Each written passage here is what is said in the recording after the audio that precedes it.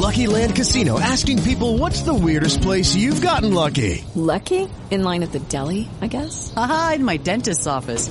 More than once, actually. Do I have to say? Yes, you do. In the car before my kids' PTA meeting. Really? Yes. Excuse me, what's the weirdest place you've gotten lucky? I never win and tell. Well, there you have it. You can get lucky anywhere, playing at LuckyLandSlots.com. Play for free right now. Are you feeling lucky? No purchase necessary. Void where prohibited by law. 18 plus. Terms and conditions apply. See website for details.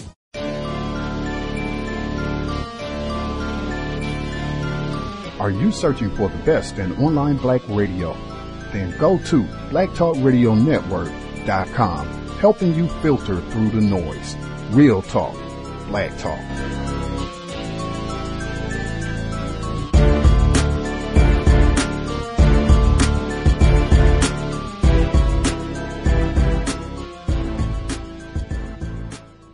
The internet is full of half-truths and all-out lies. We've all seen them, and many people on social media complaining about it.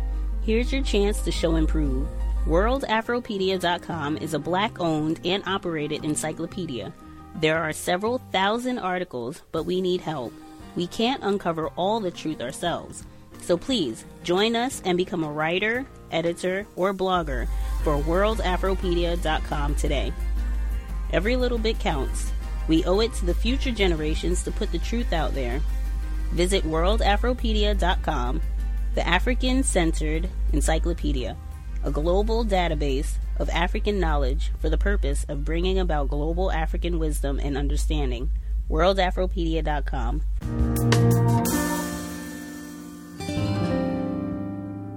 So anything about Oklahoma?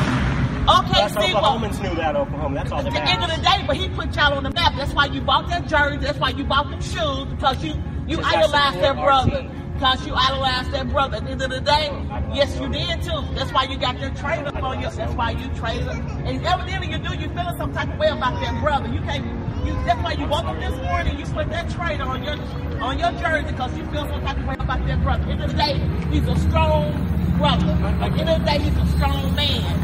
So for you to go at him like that and say traitor, that's crazy. Well, evidently you do. You know what I'm saying? You should do him like that. You should be saying he no traitor. His decision, not on the person. His decision is a part of him. At the end of the day, at the end of the day, that is him. At the end, I don't care. It don't matter. But he's a grown man. He's a grown man. Exactly. He's a grown man. He's a grown man. He did what was best for him. And he thought that was best for him. He made that major move. But at the end of the day, KD made Oklahoma City. Without Oklahoma City, there would be no KD. We're more than that. No. It's all about KD. He made you irrelevant. KD made Oklahoma City irrelevant. So you need to show that brother much love at the end of the day. Because at the end of the day, he really don't know you. He really don't owe you nothing. But he made OKC at the end of the day. You know what I'm saying? At the end of the day, it would mean no Oklahoma City without KD. So you failed to realize that. You know what I'm saying? So you need to just take that little side and take that off your shirt, talking about some traitor. You know what I'm saying? Because if it wasn't for KD, you wouldn't have no Thunders. It wouldn't be no OKC. KD made you irrelevant at the end of the day. So you need to respect it.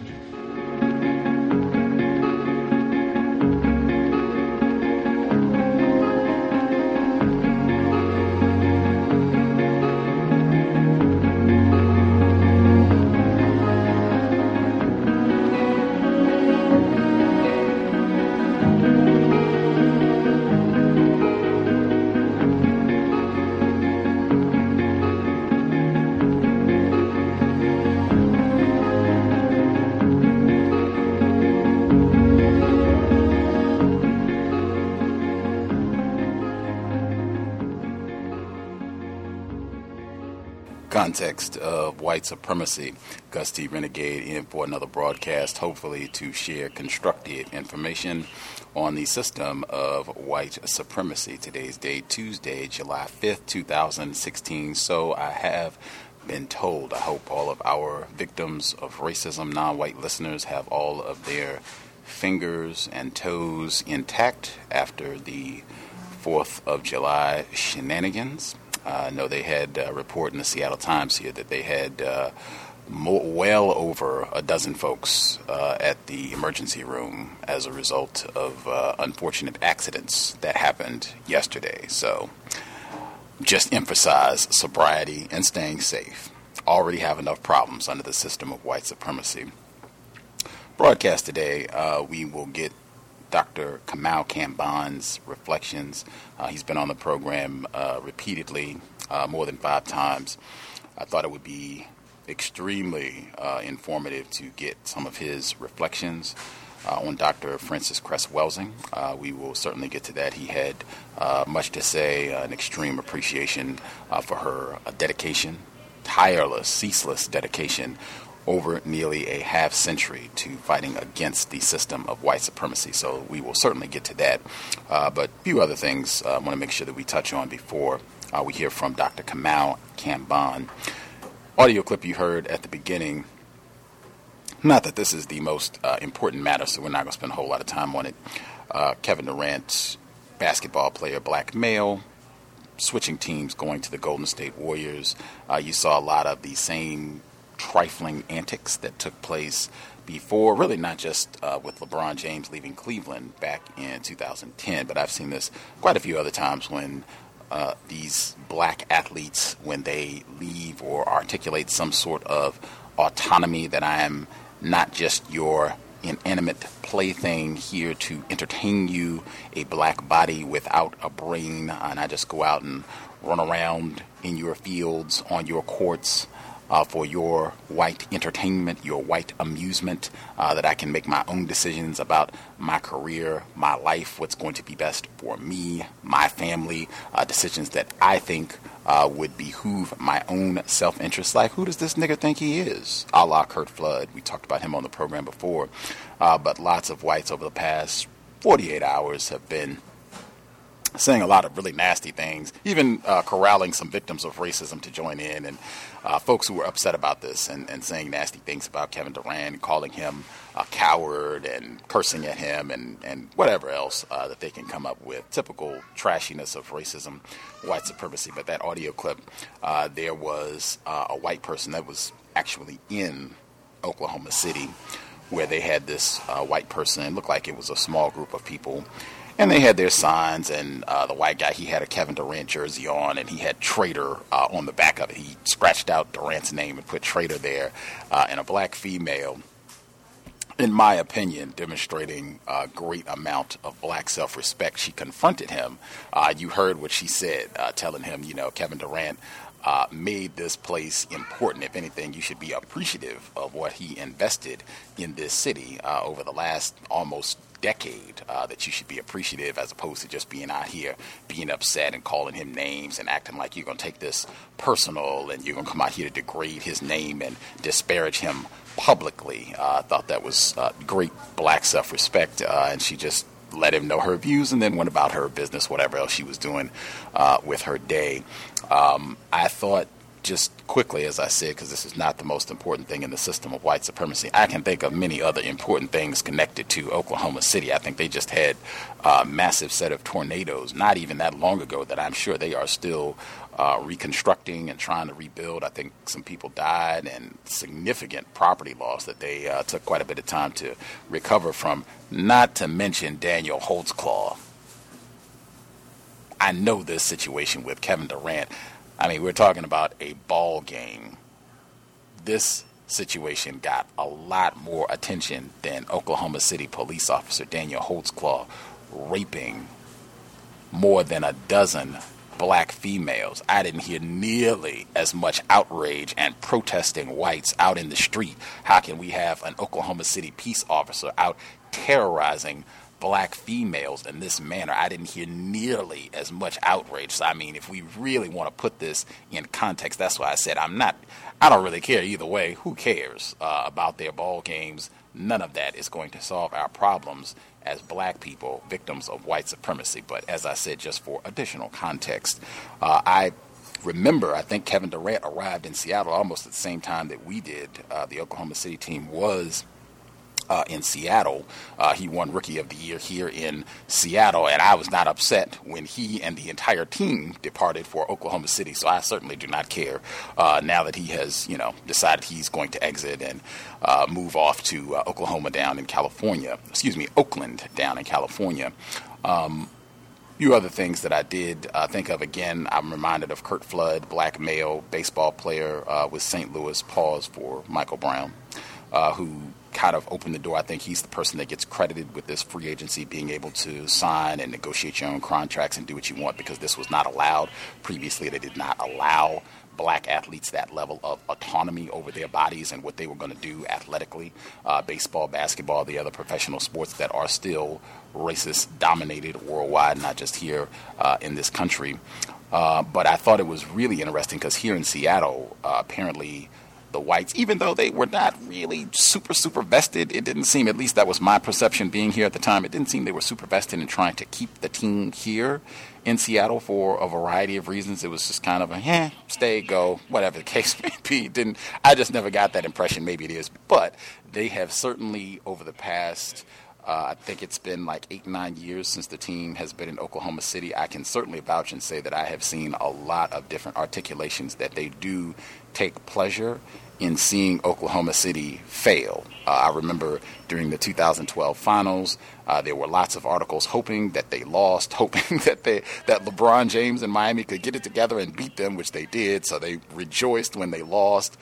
They rejoiced when Oklahoma City lost to Golden State in the conference finals this year in the playoffs. Lots of rejoicing, and they had different articles. I don't know if I shared them, but again, whites just, yes, we're so happy. We're so delighted that they failed. We hope they lose and lose forever. And the same thing happened when Kevin Durant lost. They had an article in the Seattle Times posted yesterday by Matt Calkins. This is a white male. His article's titled, "Oklahoma City's Pain in Losing Kevin Durant is Seattle's Joy." And the very first line in the report, it reads, "Birds are chirping, locals are whistling, schadenfreude is in the air." And just that word, schadenfreude, we have talked about that concept on this program before. I posted this article on my Facebook page and in the C.O.W.S group as well. I think that concept is a significant aspect of white culture, way beyond just this event, because we've talked about it so frequently. I think the first time that I mentioned this word, and I think Thomas in New York asked me to spell it specifically, if I remember, it was when we were doing the book study session on Katrina after the flood, Gary Rivlin, and I was talking about it in the context of the former mayor, now federal inmate, Ray Nagin. And I said that to me, it seemed that there was a great deal of schadenfreude in enjoying Ray Nagin being incarcerated in greater confinement. Yes, you get to see another black person fail and be in misery. Woohoo! I see this all the time. And really, I mean, schadenfreude, this term, this concept is a synonym for sadism.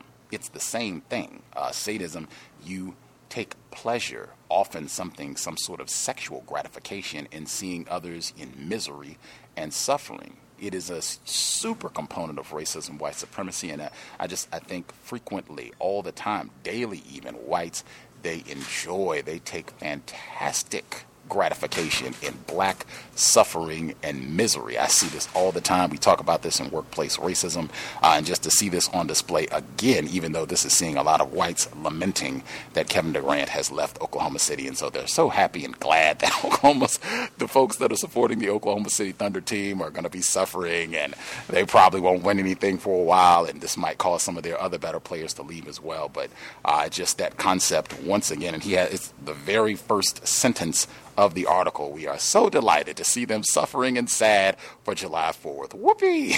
We don't even have a team. This team has been gone for 10 years, and we're still celebrating all of this. And I see this concept, the schadenfreude, sadism, whichever way you want to think about it. I see it articulated. You had a lot of whites who were just hugely satisfied to see Minister Malcolm X when he was assassinated in 1965 and saying, oh, that's what you get. You preach death. That's what you get. Ha, ha, ha. And writing this in major publications. Same thing with wanting to see President Obama fail when they were coming out and saying this openly, blatantly, repeatedly in 2008 when he was elected, wanting to see Cam Newton lose, if you want to keep it in the arena of sports, back with the Super Bowl this year, and saying that he's so cocky and he's so arrogant and we're so glad to see him get knocked down a peg. I heard a white woman say that specifically, explicitly at a coffee shop here in Seattle. Serena Williams wanting to see her lose, wanting to see her fail. Muhammad Ali, he said that himself, that he felt like a lot of people wanted to see him lose. LeBron James, certainly, that's an all-the-time thing and wanting to see him fail. But just that stuck out. As I said, I don't think this is the most important or significant thing in the system of racism, white supremacy. Certainly is related anytime that whites are going to comment about a black person expressing some form of autonomy and what they're going to do with their lives, their skills, their talents. Moving forward, we will get to Dr. Kambon's segment in a moment. There is one other clip that I will get to before we get to that, and this is, I am relating two topics, and it is even NBA related, directly NBA related, but I am also connecting this to what happened with Jesse Williams. That's something that we didn't talk about a whole lot. I purposely was not really interested in talking about a whole lot because I heard the speech. It took a while for me to even listen to it. I didn't even listen to it until this week, but I heard the speech.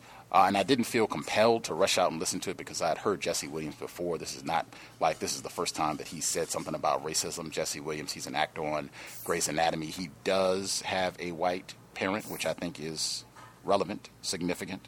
They showed his white mother at the BET Awards where he gave his speech last month.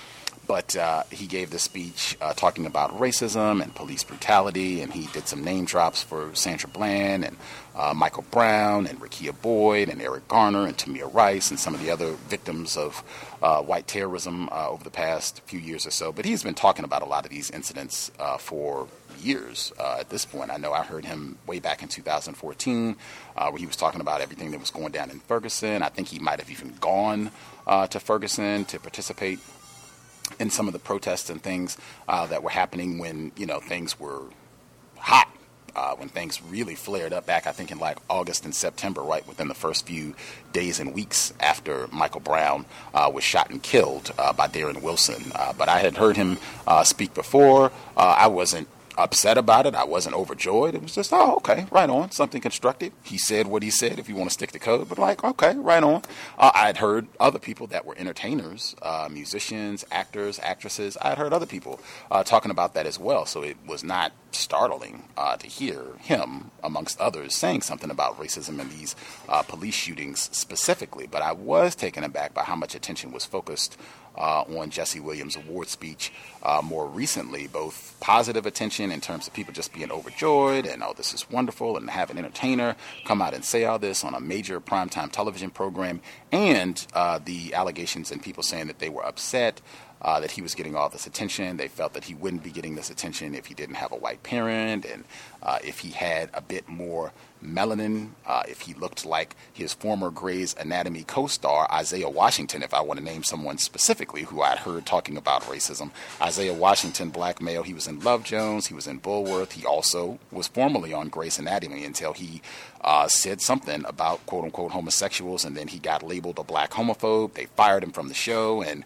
his career was kind of in purgatory for years. He still kind of has that stigma of being, oh man, remember what you said a decade ago, and oh man, aren't you sorry, aren't you pitiful? He's talked about this. He did an interview on NPR where he talked about this within the last 2 or 3 years and saying that just has continued to kind of follow him around and make it difficult for him, and he kind of has to constantly explain himself when he's out and about or what have you. But Mr. Isaiah Washington, he was on CNN just last year, and he was talking about white supremacy. He referenced Neely Fuller Jr.'s book. He tweeted Neely Fuller Jr.'s book. He tweeted about Dr. Francis Cress. Well, I mean, he was extremely explicit in his commentary last year, and I'm not sure if that got as much attention as Jesse Williams. Maybe Jesse Williams is a bigger star, has more clout in Hollywood.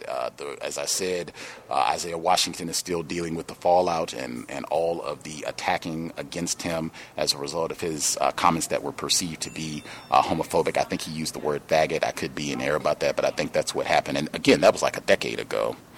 At any rate, I am connecting everything that went down with Jesse Williams to this segment that was on Michael Rappaport's podcast, where he was talking about Stephen Curry, who is an NBA player. He also is on the pale side, doesn't have as much melanin as Isaiah Washington, LeBron James, Dick Gregory, Samuel L. Jackson, on the lighter side.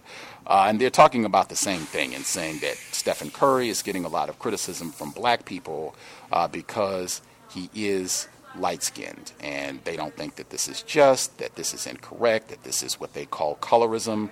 If you want to think of Spike Lee's film School Days, where black people that are darker and black people that are lighter have some sort of conflict or don't get along as a result of the difference in pigmentation.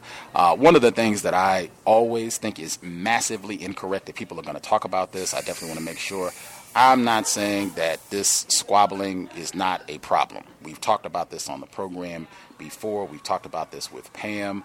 Plug her website, racismws.com. She's talked about it in her numerous publications. I think the Beauty Con Game most explicitly talks about this and how this colorism and getting black people to squabble and bicker with each other about who's lighter or who's darker and what that means, that all is a part of the racist white supremacist design. And just in my view, anytime that conversation takes place and it's not rooted in racism, white supremacy, it is a major error. And often I am left to think that this is just another means to talk about how lame and defective black people are without making sure we explain how things got this way, that we were not just born, the Creator did not put us on this planet to squabble and bicker with each other about, oh, well, you are a few shades lighter, so I don't like you, or I have a problem with you, or you are a few shades darker. All of that comes as a result of what has happened to us for centuries of being terrorized by whites, who are the most color-conscious people in the universe, the most color-conscious race in the universe, and all for nefarious purposes. Again, we talked about this before, not just with Pam. We also talked about this with Dr. Ronald E. Hall, his book, An Historical Analysis of Skin Color Discrimination. This was back in 2011. We talked about this concept on the program before, and I think every time that we've done so, it's been rooted within racism, white supremacy, and whites being most to blame for all of this. But I'm connecting the two because I saw articles, I've seen many articles, both with Stephen Curry and the Golden State Warriors saying that, oh man, black people, it's messed up. I see so many black people hating on the Golden State Warriors and talking bad about them, or talking bad about Stephen Curry, and celebrate, maybe even schadenfreude, and rejoicing that they lost in the finals. And the same thing with Jesse Williams. I've seen a lot of black people where they're talking bad and saying that they hate him, or they are tired of him getting all this attention because of his speech, and that's messed up, and colorism with amongst black people is a big problem. I've seen a lot of that, and I'm suspicious, very suspicious of that line of thinking. Again, not that I'm saying colorism is a problem, but just the way that this has been presented. I see black people squabble, scrutinize, fuss, name call other black people all the time. It's not like Jesse Williams and Stephen Curry are the only individuals on the planet, only black people on the planet, who are the source of ire for black people. I mean, that is absurd to the highest degree. I'm going to play this segment from Michael Rappaport's podcast where he's talking about this very concept, because for me, this makes the point better than anything I could say. I think Mr. Fuller always says, whites can show you better than I can tell you. And this really makes the point. And it does so well, because Michael Rappaport doesn't really say a whole lot. All he does is host this podcast, and then he turns the floor over to a black journalist, Jamila Hill, and she's done a lot of work talking about racism. Some of it is great, where she makes just outstanding points. Huge significance of black journalism, and she's been doing her work for a long time, many years. She's a reporter at ESPN. But that said, he turns things over to her to let her say all of this, and then he just co-signs when it's done. I've pointed this technique out before, where racists, they are awesome with this technique. I think this is in the book 48 Laws of Power, where this is one of the ways that you can manipulate and control things, where you can get someone to advance your objective. If it's just the use of words, you can get someone specifically to go out and articulate your point of view, your perspective, the way that you want people to think about a certain subject matter, but you are not the one that says it. That can be more effective sometimes because people might be more suspicious if you come out and are saying this or are encouraging people to think in a certain way. You can be more persuasive, more manipulative if you get someone else to be the messenger. I think Amy Goodman does this in a devastating manner all the time. Anytime that she wants to talk bad about President Obama, she just gets victims of racism, some non-white people, generally some black people, to come in and bash on President Obama, and she just sits back and doesn't say a word. Michael Rappaport, in my opinion, does the exact same thing in this segment. The only thing I'll say before I hit the play button, I think in context for Michael Rappaport, I think it is important. I can do it chronologically. Most recently, he had a very public spat with aforementioned Spike Lee. They were talking about gentrification. Spike Lee had made public comments talking about gentrification as just another weapon of white supremacy, racial dislocation of black people. They were talking in New York specifically. For whatever reason, Michael Rappaport felt compelled to inject himself in this conversation. And how dare Spike Lee come out and have something bad to say about gentrification, and who does he think he is? Specifically, he called him a shit stain. In quotes. I'm not cleaning that up or censoring because that's exactly what he said in the commentary. This was very public. I think this was 2014. Before that, Michael Rappaport was in the Spike Lee film Bamboozled, which I think is phenomenal work. He was in that film. He played the character Dunwitty, who you're going to hear at the beginning of this segment, who calls black people niggers, produces an extremely white supremacist minstrel show to just degrade black people, and justifies all this by saying that he's married to a black female. You'll hear some of the commentary before we even get into his podcast. And then even before that, I'm so glad one of our listeners reminded me, he was also in Higher Learning, the John Singleton film. He played a white supremacist. I'm not, making that up. He played a white supremacist, and ultimately his character killed Tyra Banks in the film, if folks remember that came out in the 90s. I could also mention Zebrahead as well. That was Oliver Stone's flick from more than 20 years ago, which is also all about racism, white supremacy, where Michael Rappaport is in some sort of tacky sexual arrangement with a black female, but that is for another day. All of that is context that should be kept in mind when we listen to Michael Rappaport, as though he's so concerned about how Steph Curry is treated. The last tidbit, just for context, he does this podcast on May 31st of 2016. That's the date that this podcast originally aired. 2 days later, the title of the podcast that he does is LeBron James Bash Extravaganza. June 2nd.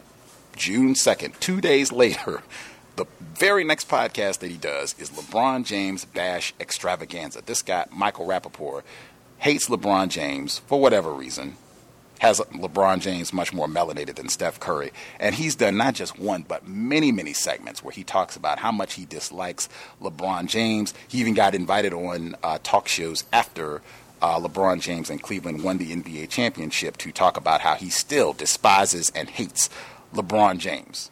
So he can stop all of his hating of LeBron James for long enough to say, oh man, it's terrible how Steph Curry is being treated by the Niggers, and then get back to hating on LeBron James. Just add that in for context. So we'll get to his podcast. This is Michael Rappaport, May 31st, 2016. His guest is the victim of white supremacy, Jamila Hill, black female, and they're talking about colorism as it relates to Steph Curry. Context of white supremacy. We have Oklahoma City Thunder listeners in Oklahoma who are present. Salute if you have any commentary you'd like to share about what you observed from ground zero about whites' conduct about Kevin Durant leaving. Feel free. We'll have time for listeners to share later on as well. But this is Michael Rappaport, context of white supremacy. I grew up around black people my whole life. I mean, if the truth be told, I probably know niggas better than you. And don't go getting offended by my use of the quote-unquote N-word. I have a black wife and 2 biracial kids, so I feel I have a right.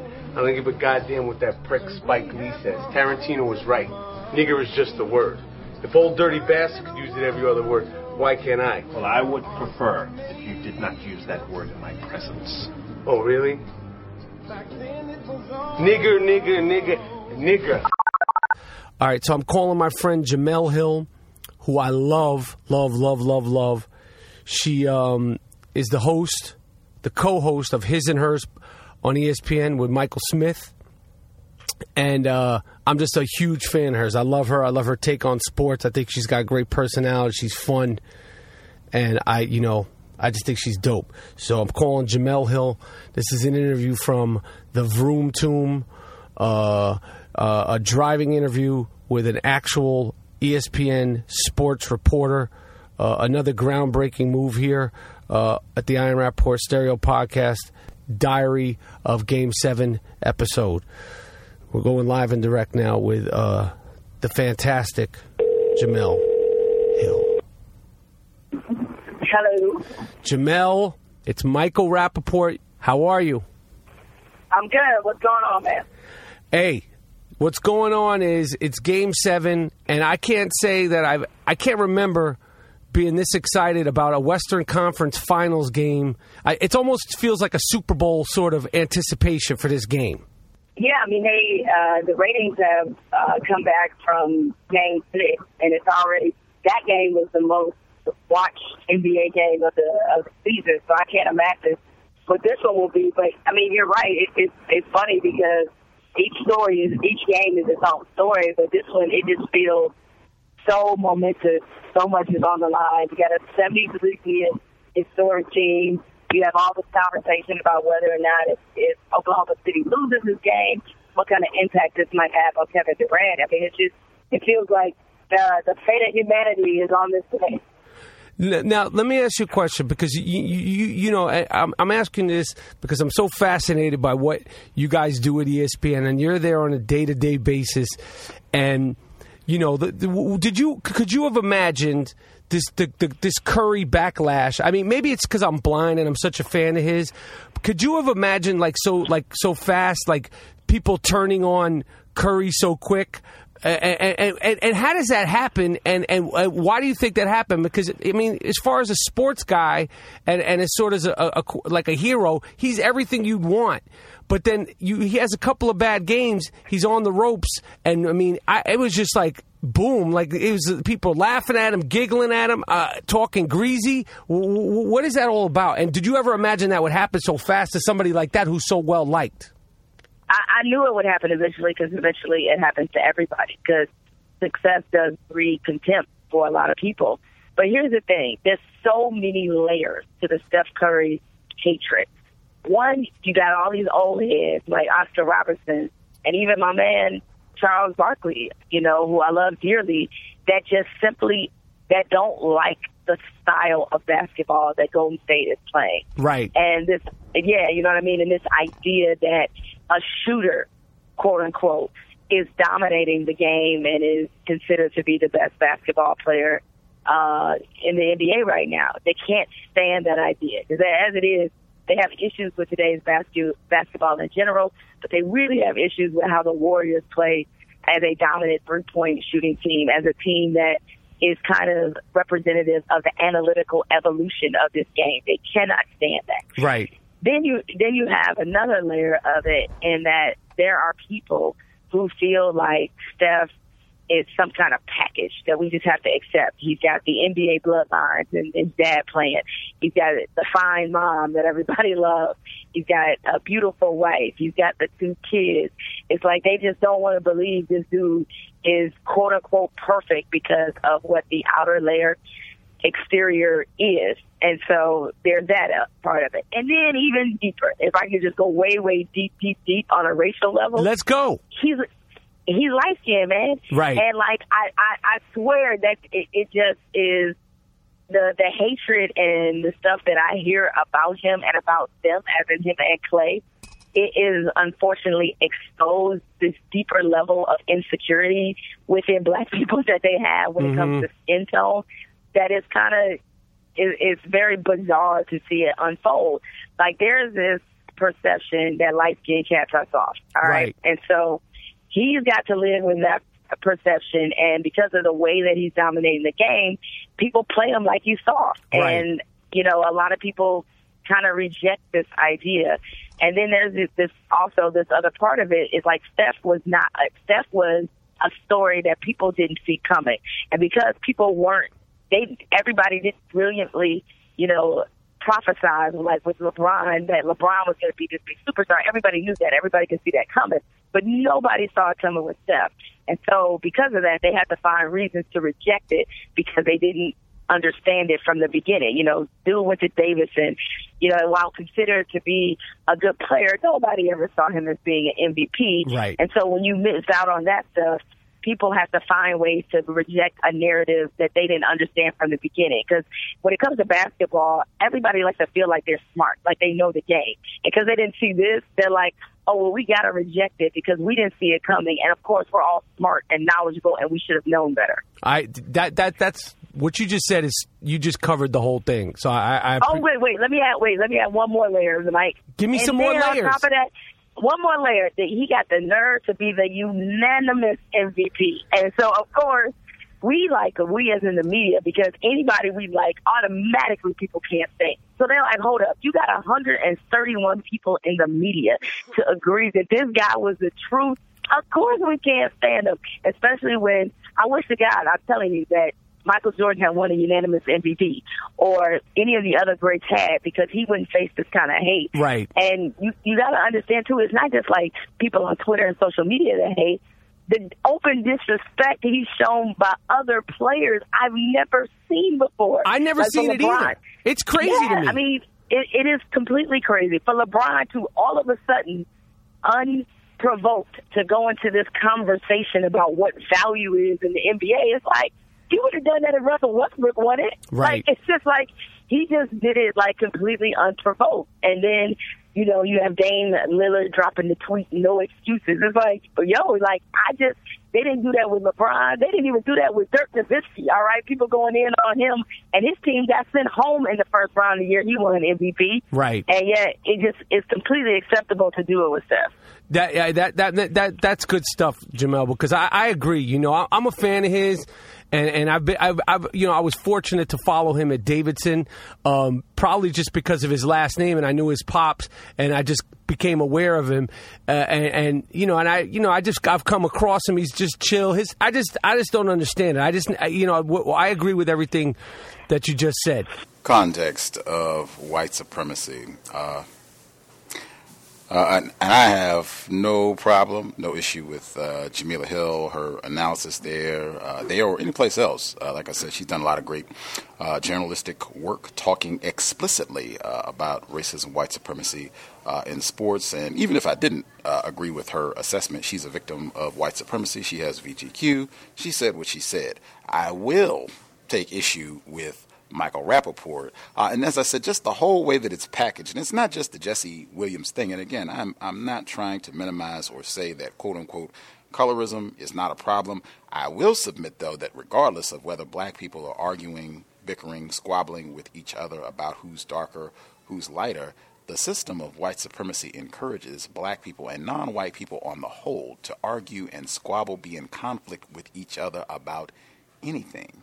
As I stated before, because you're too dark, because you're too light, because you've read too much, because you've not read enough, any reason will do. That is what the entire system of white supremacy is predicated on. Keep non-white people in conflict with each other for any reason. Keep them totally unfocused on whites. The problem. Racist man, racist woman, racist child. Now, the packaging, and I've seen the same packaging in terms of delivering this critique that, oh man, look at how bad black people are behaving towards Jesse Williams and Steph Curry and the Warriors on the whole. When it's packaged by someone like Michael Rappaport, I am tremendously suspicious, particularly just his whole vernacular, like talking as though I'm so cool and I'm so down with black people. I can use what is stereotypically thought of as black slang, and I know Steph Curry's pops, and people are talking greasy about Steph Curry, and he's so just everything about that just seems, in my view, just seems so fake and pretentious. And he can say, well, you know, I grew up in New York. I'm down. I'm hip. This is what I do. I grew up listening to trap. Whatever. To me, you come across just like a racist white supremacist who would fool a lot of black people into thinking this is a cool white guy. He knows what's up. He's down with black people. He sounds like us. He likes black people. He watches basketball. He did a whole documentary on Tribe Called Quest. Rest in peace, Phife Dawg. But I have seen that before. You're not going to fool me. I know racists. They can listen to any kind of black music and have done so for centuries. They can listen to black music. We talked about that in The Half Has Never Been Told.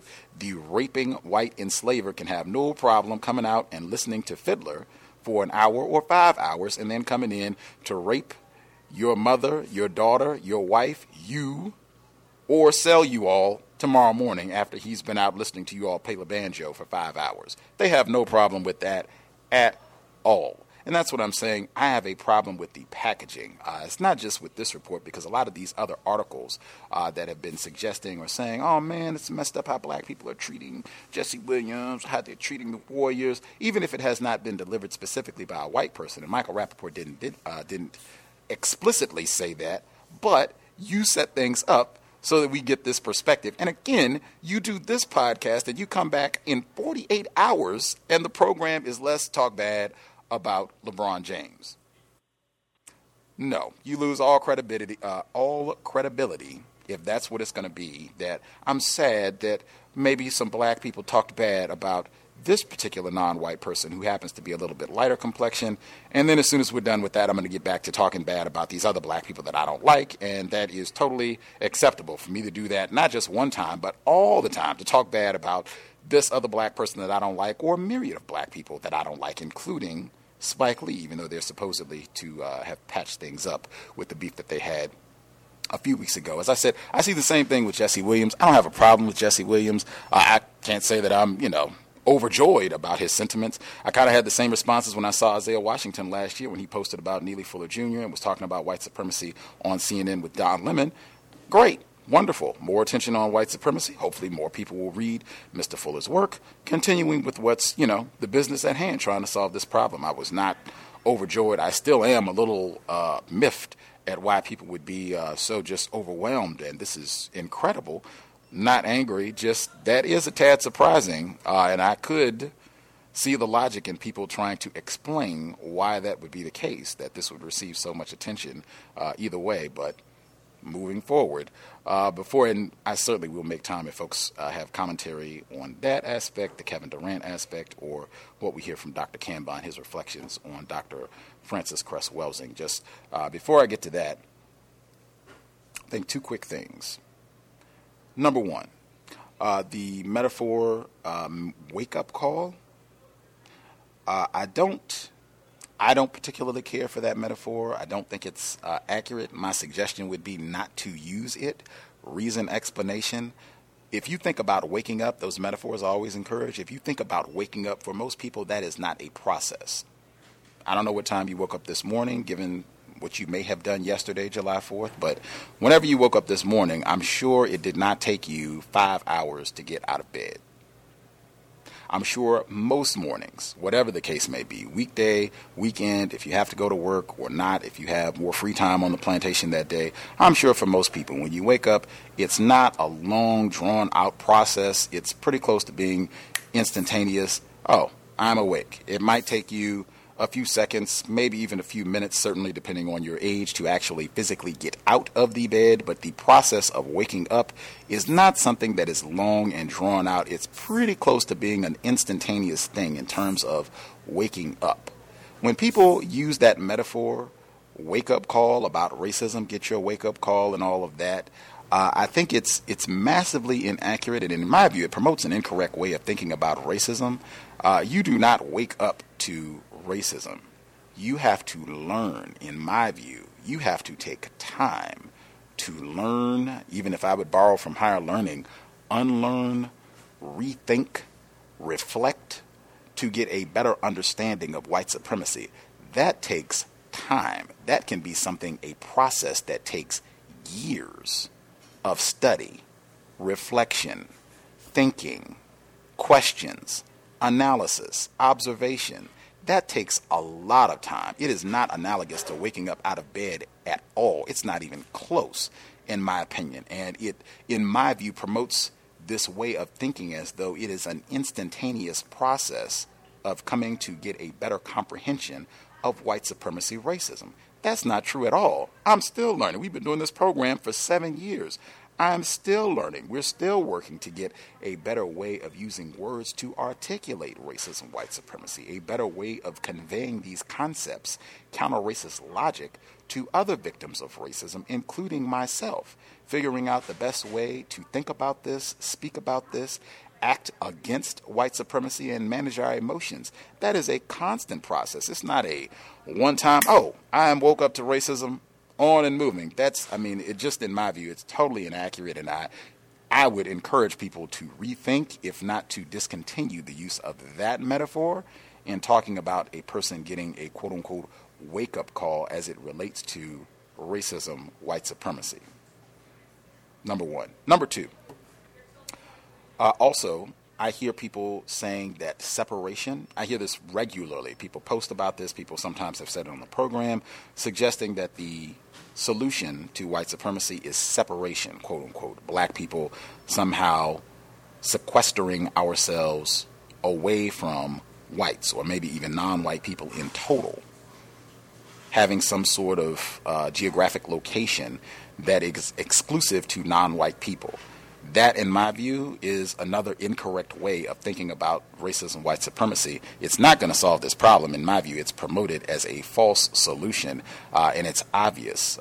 To me, it would come down to what is your understanding of racism, white supremacy? What is the reality of white power? Non-white people do not have the ability to enforce separation from whites. That is obvious. If that were the case, we would not have a problem of what is called gentrification, racial dislocation. It would just be, this is our neighborhood, get out. We don't allow crackers, whites, albinos, whatever you want to call them. We don't allow you all around here. This is our spot, roll. We better not see you back here again, or, you will get it. You will know not to come back around here. That I have not seen enforced anywhere in the world, not just in this part of the globe. You have this same problem, even though they don't call it gentrification, on the continent. And I've been seeing those reports for years. Whites buying up property or doing whatever they want on the continent and elsewhere. Same thing in areas that they call Asian parts of the world, where whites putting army bases down. I've even seen this where they're putting army bases down in Japan, and the non-white people there have said specifically, we don't want these bases here. We don't want you to have this location. And the whites have said, and you don't have the power to do anything about it, so, right, duly noted, and continuing with construction of our military fortress. That is racism, white supremacy. I'm not even if we were talking on a micro level, I have not seen where black people have the ability to exclude whites from their family. I have seen, and I've heard it from you all calling in, non-white people, black people, non-whites on the whole, have a problem even keeping black people from marrying, sexually sewering our offspring or cousins or siblings. I have seen and heard that reported for years. If we had the muscle to keep ourselves separate from whites, that wouldn't be a problem. They wouldn't even have access to our offspring or siblings to be sexually involved with them at all. It's just not accurate in my view. I think it's one of those things, if we want to say it, and it could just come down to not using the correct terms to articulate a possible means of countering racism. If it's minimizing contact with whites as much as possible under these conditions, great, all for that, absolutely, particularly sexually, but as in many areas as possible. Minimizing contact involvement with whites, absolutely. But if you mean separation, and maybe even that would have to be defined in terms of how separate is separate. How far away does a white person have to be? 30 miles, 50 miles, 5 inches? Exactly what are you talking about? But again, I just have not seen where non-white people anywhere in the world have the power to deny white people access to where we happen to be at. Again, and the same thing could be applied to police brutality, what they call police brutality, police terrorism. We wouldn't have these issues with Michael Brown, Sandra Bland, Rekia Boyd, Eric Garner, ad infinitum, if we could just deny whites access. We don't allow white cops around here. Roll. Get out of here. Go patrol someplace else. This is our area. We better not see you back around here again.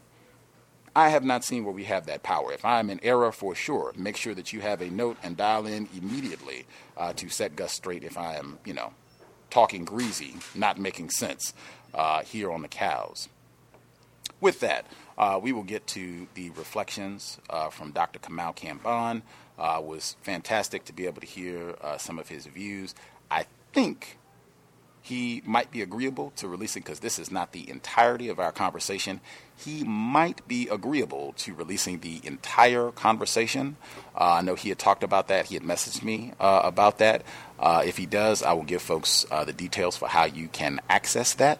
But this is just a portion, because he had a lot more to say, but this is a portion of his reflections on Dr. Frances Cress Welsing, her teachings and her appreciation for what she did with her life energy in the more than 50 years of counter-racist work that she dedicated with her time on the planet. You can visit his website, KamauKambon.org. Address again, KamauKambon.org. It's linked in the description to the program. If you are listening at Black Talk Radio Network, I'll give the address out again once the audio segment concludes. If you want to visit his site, support his counter-racist efforts, you'll see the link where you can support his efforts on his website, KamauKambon.org. You'll see it once you go there, and you'll see some of the other great postings that he's done. Even as a photograph that he took with Dr. Frances Cress Welsing, you'll hear him talking about some of the times that he was able to meet her personally throughout his life, and himself studying, getting a better understanding of racism, white supremacy. But without further ado, I would encourage, if you have some sort of regard for the teachings of Dr. Kambon, you can tweet, post on Facebook, share links to the program so other non-white people can hear what Dr. Kambon has to say. Certainly, if you have some regard for Dr. Frances Cress Welsing, what she did while she was here, trying to heal black people and help us gain a better understanding of white supremacy, certainly take time to share with other victims of racism so that they too can learn about the monumental loss that we suffered this year, in a year that has seen a host of just colossal losses for black people worldwide. This is Dr. Kamau Kambon reflecting on Dr. Frances Cress Welsing. Context of white supremacy. Your reflections on Dr. Welsing? Mm-hmm. Well, I can say that personally that she means so much to me, and I use the present tense because in African tradition, the spirit never dies, and her spirit, will always live. And this is one of the things I like about African tradition. Some things I don't like, but this is one of the aspects that I think is very relevant, that this idea of the spirit living on.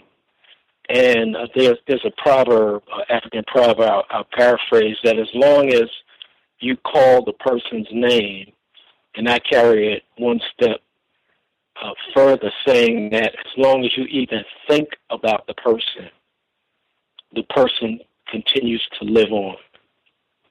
So when they do libation, that means you call on their ancestors, you call their name. Marcus Garvey, Paul Robeson, I love William Patterson, among others, Chairman Fred Hampton, Bunchy Carter.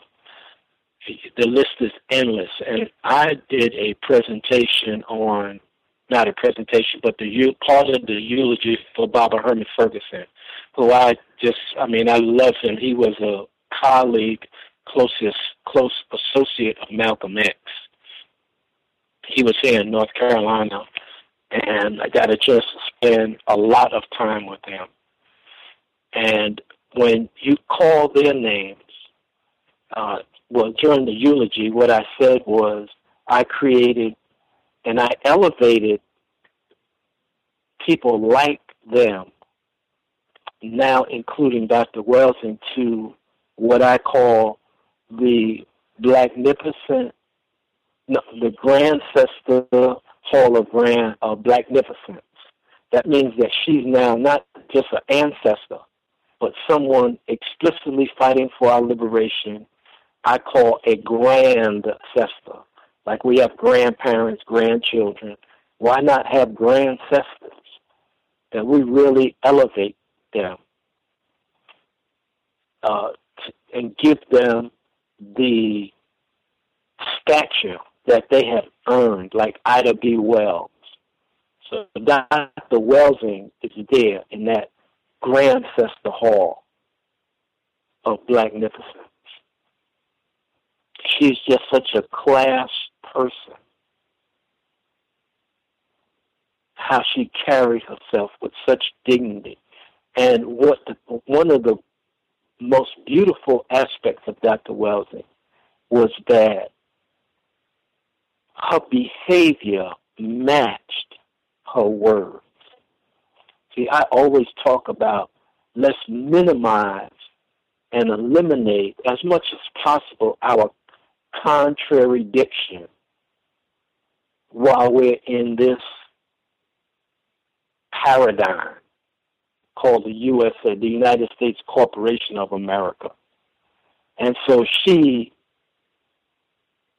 personified this idea of matching her words with her actions. And she said, carry yourself with dignity. That's how she carries herself. She said, I heard one of her lectures, I actually pulled out about 3 or 4 weeks ago. It's an old lecture, she said, when she was talking about her parent, I think it might have been her mother, mother said, say what you think. That's what she did. She said what she thought. And she thought out what she was going to say. So she was more than a psychiatrist to me. She was a psychiatrist, she was a medical doctor, but she was a scientist. And I have said this before, that we are fighting against people who are scientific, who are mathematical, who are methodical and calculating.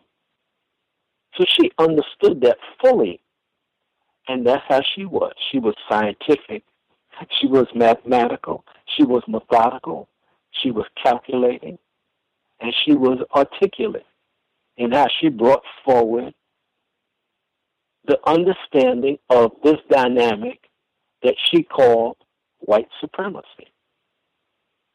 And she extended it with the understanding that she got from the work of Neely Fuller, and he was a close friend and colleague, that this is a global dynamic that she said we were in. And she taught us that there's a tiny minority that ruling the planet, and what she has said is irrefutable, that they are trying to avoid white genetic annihilation. Now, I have kind of inserted a little difference in what she has said. I've added to it. And this is why thinking is so important, because these great ancestors bring us these ideas and these concepts. And as a human being, we're supposed to evolve them and extend them so that we can come up with a solution to the problem. You know, not just come and talk about it. And she offered us her solutions, clean up where you are, don't disrespect yourself, etc. And so I have said that in addition to the characteristics that she said we should adopt, that we should also understand this global dynamic called the global chessboard. That on this chessboard, white plays offense, defense, and black plays defense, offense. Now, I've kind of changed that. I have a little, and she's helped me kind of crystallize this idea. And I'm saying that for the most part, that the white side of the board is really playing defense. And we are on offense. Dr. Khalid Abdul Muhammad, I could say that he's a friend of mine. He was a friend of mine.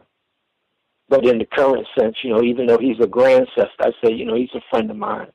He said, he makes a statement. He said, we shall not overcome, we shall overrun. And I have said that if the white people just left us alone for the last 50 years, we would be running America. We would be running this corporation. So everything they do is a scheme. And frankly, I call them the scheming demons. The Constitution is a scheme. Now, Dr. Welsing helped me come to this understanding. When she said, white moves first, offense, defense. And I have an article, and I'm thinking about trying to find it, because a brother brought me an article years ago, and it said that chess started in ancient Kemet. I remember reading it, but I don't remember it. And I'm thinking that if it started in ancient Kemet, I'm thinking that black moved first and white played defense. So you look at the Constitution, 13th, 14th, 15th Amendment, where they put that little piece in there about slavery is abolished, except if you get arrested, you're in prison, then you could be re-enslaved. So that's defense. Plessy versus Ferguson, that's defense. Jim Crow, Dr. Welsing helped me understand. They're playing defense when they created unions to keep black people out, like the first jockeys, for example. If you look at this video, the journey of the African-American athlete, where the first bicyclist, I don't remember the brother's name, but this brother was so good that the white people, that's when they had that big wheel in the front and a little wheel in the back. The white people would stand on the side and try to throw broomsticks into the wheel to make him, crash and fall down so he wouldn't win all the races. The first jockeys, since they were the ones who had been enslaved Africans, remember, we were never slaves. We were enslaved. That means somebody had more power than we had through weapons and savagery. The first jockeys won all the first derbies. So they were kicked out. They were prohibited from participating in the derbies. That's defense. They kept blacks out of, as I mentioned, the unions later on. That's defense. So we've always been on offense. We just didn't know we were on offense. So I have a saying, thanks to Dr. Welsing, that says the best offense is a super great defense. And as I extend this idea, we know that you have to shift from offense to defense. I'm thinking team theory now. And she has the whole idea about the big balls and the little balls and the brown balls and the white balls. So all of this is coming, because she laid down the initial foundation for understanding these concepts about teams. And I'm saying, when you think about it, these white people are on defense, and we have them on their heels. And just about everything they do is defense. But we don't know that we're on offense. I have a chart, and it's the Great Black Inventions. It says, it's a beautiful chart in color. And it says, black inventions live on. And when you look at it, it's all the black inventions in this country developed by black people. And when you take all the inventions together, they could actually run a city. And of course, the white people came. And next, and on the right-hand side of this, it shows you the name of the person that invented the item, the date, and the patent. And then white people came and, stole it. They bum-rushed all of this. And so this is offense. Now, I have a brother, Professor Walter Williams. He has the book, The Historical Origin of Christianity. And he kind of resents the use of the word Negro. He said, well, we call ourselves Negro. We say it pejoratively, meaning that, Negro means dead, mentally dead. He said, but we did more when we were Negroes than we've done being so-called African. And it goes back to all these inventions. But Dr. Welsing helped me understand this shifting of offense. And you got to do offense, defense. You got to know when to play offense, when to play defense, and when to shift from one to the other to make that transition. But her analysis, laying it down, helps me clarify, okay, this is what we're doing. And I'm seeing now, these white people, man, that's why they brought Ronald Reagan in. That was defense. Because, hey, we're on offense. Civil Rights Act, or Civil Rights Movement, that was really offense. Even though, they beat us, but hey, we came at them. So now there's another word I want to interject into this conversation, and that is counter-offense. See, so they're playing defense, we're on offense, then they are trying to be on offense, and now we got to come back with counter-offense. We've got to take it to them. I looked at this video. It's very fascinating. It's called Air Fights. I think it's about World War II and the different pilots.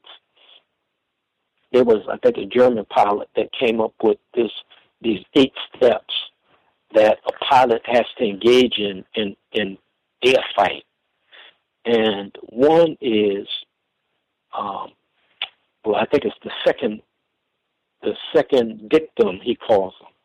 He said the second one is never run from your opponent. You turn and you face your opponent. And this is what we have been doing. We have been facing our opponent and everything they do. The AIDS virus. Dr. Leon Horowitz came out with the book, Emerging Viruses. AIDS virus, that's defense on the part of the white people. It was disclosed that the SARS virus that they tried to put on China, that's defense. So I hope that, this is something that we got to look at, I think, a little closer. But all this is foundational, conceptual understanding brought forward to us by Dr. Welsing. And so I'm looking at all of this in this idea of the team concept, offense, defense, strategy, movement, and that's what makes her the ultimate mathematician in my estimation. So she's a glorious person. She always, and Dr. Len Jeffries brought this out. We heard him speak about her. He was very good friends with her. And he said he first met her in California. This sister, she comes in, and she had this afro. And she's had her hair natural all of these years, man. I mean, that's a statement just by itself about black love. And then she talks about Asar. This goes back to ancient Kemet. There is the Immaculate Conception. Asar, Aset, and the baby Heru. And she calls Asar the Lord of the perfect black. And I've added to that. I said, yes, Asar is Lord of the perfect black, utmost blacknificent Asar. You see. So she's given us a lot, man. You know, just a very, very high-class human being. And if you want to look at a human being, she is a human being. And her spirit, to me, will never die. I do libation. I call her, and they told us at the memorial, you always call her name. And I will always do that. I will always call the name of Dr. Frances Cress Welsing. Queen Mother. And really, she should be referred to as Divine Supreme Goddess Queen Mother Frances Cress Welsing. That's how we should always refer to her. Divine Supreme Goddess Queen Mother Dr. Frances Cress Welsing. Ashe. Wow. Yeah, I can say a lot more about her, but you know, and you look at these different areas of the you know, the different, I call it the different cells, SELVES. And, I mean, she was, you know, of course, she was at the pinnacle, at the top in terms of her psychology. And this is where the war is. The war is against us psychologically. That's really where the main barrage is coming from. On that white side is psychological. She had that down. She could deflect all of that. She said, don't call yourself minority. Don't say that you are going to the crib. Don't call yourself third world. I got this friend, she was saying she was listening to hip-hop artists in Africa. He's in the heart of Africa. He's calling himself a minority.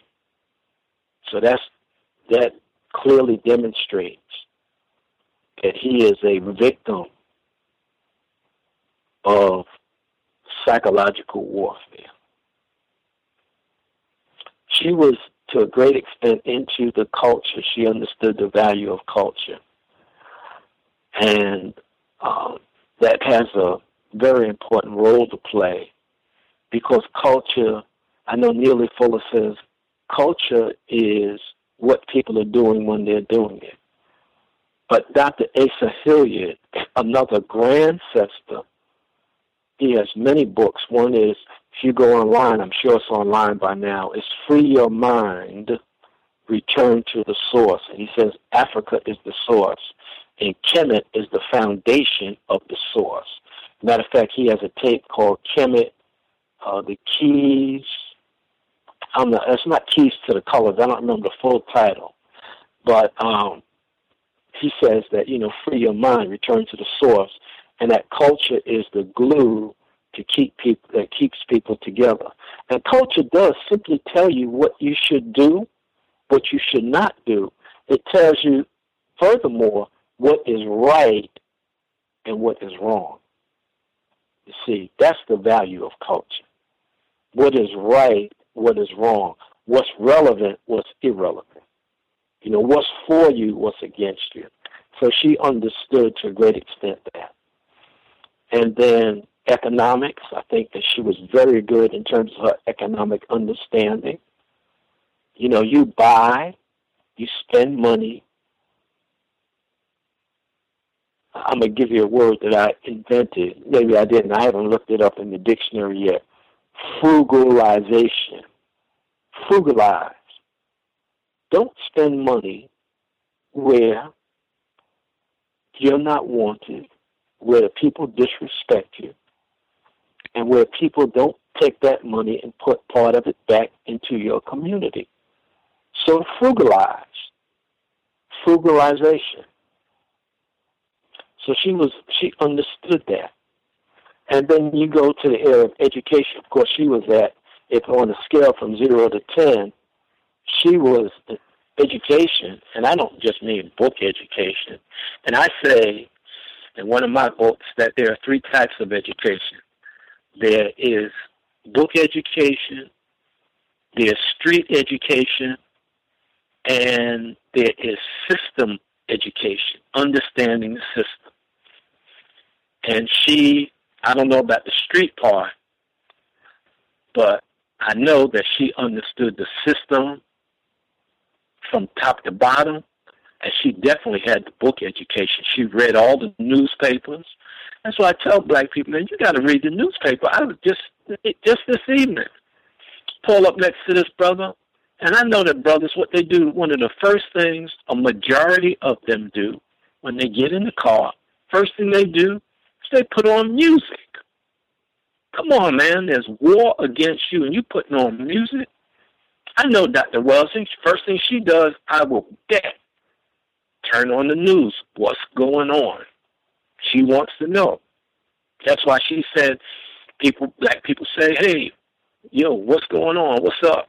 Because they don't know what's going on. But she was not like that. And we heard her sister speak. Because, she lost her other sister. So there were three sisters in the family. And the other sister passed, I don't know, I don't remember when, but I know the other sister passed. But the one that is still here said that Dr. Welsing cut out news articles all the time. And that's why I was doing that as well. Saying, hey, this is important. People, we need to know this. I used to say black people need to know this, so we cut out these news articles. And so in terms of education, yes. Hold on one second, brother. Mm-hmm.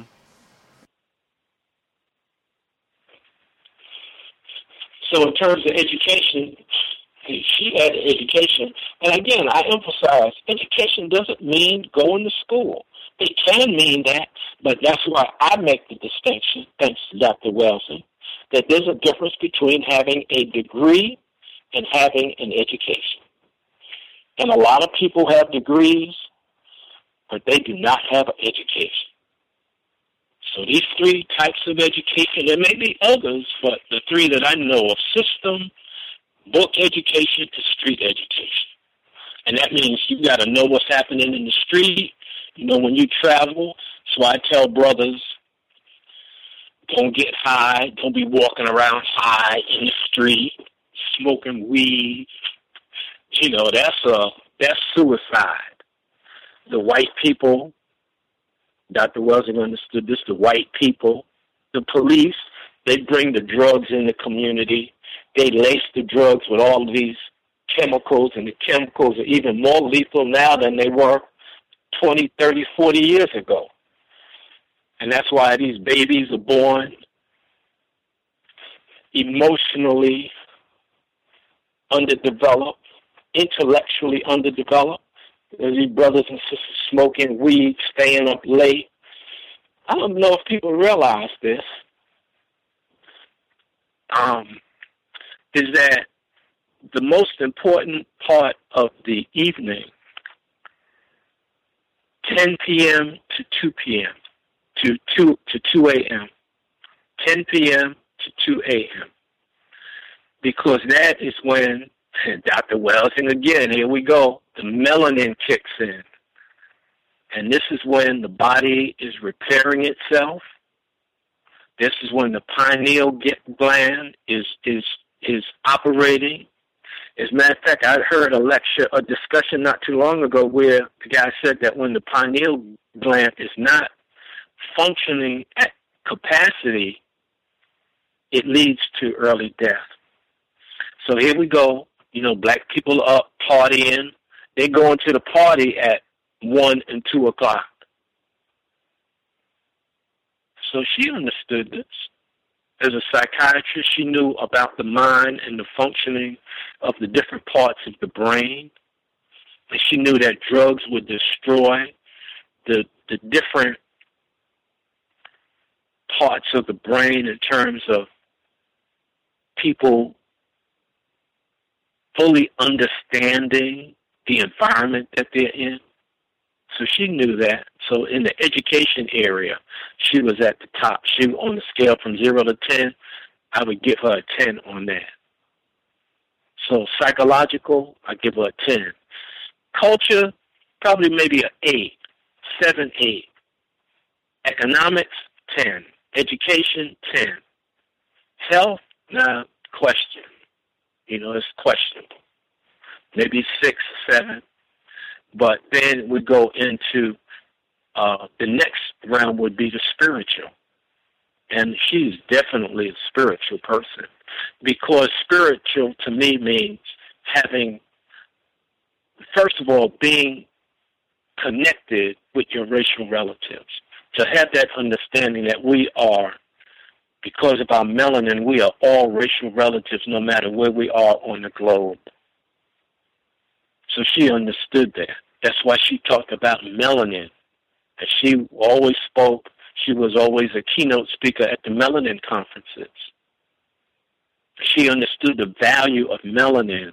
And she said, how do you protect your melanin? Can you protect your melanin? And then you go into the social and then the political. So she was really so I say, man, she's a divine supreme goddess, queen mother, utmost magnificent, Dr. Frances Cress Welsing. So I'll just conclude that. I mean, I don't know if I can say anything else about her, but she definitely had an impact on my learning. And as I said, I met her.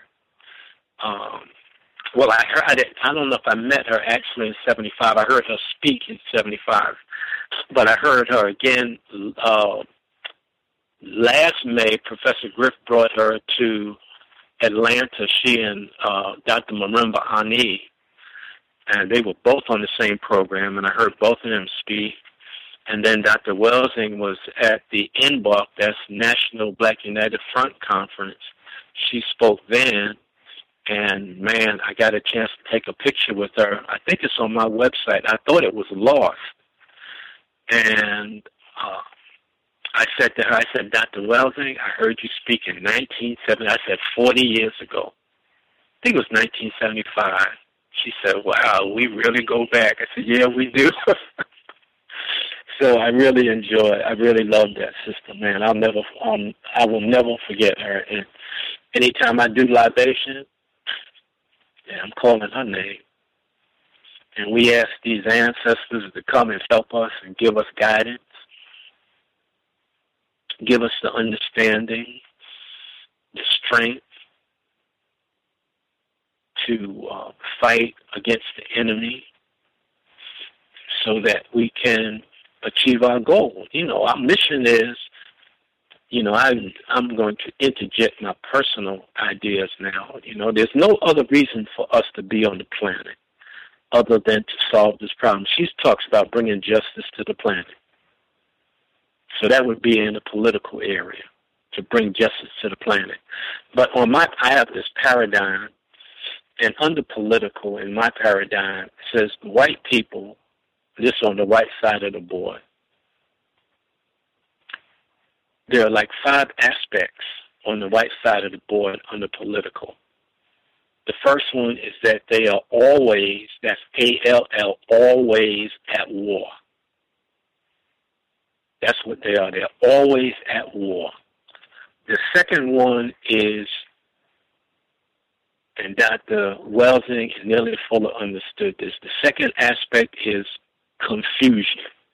Create a lot of confusion amongst the people. Have the people helter-skelter, pell-mell, running around all over the place, bumping into each other. No focus. Right? When you don't have focus, you don't know where you're going. The next one is, and this is the one that I love, that the white people never want you to come to a conclusion.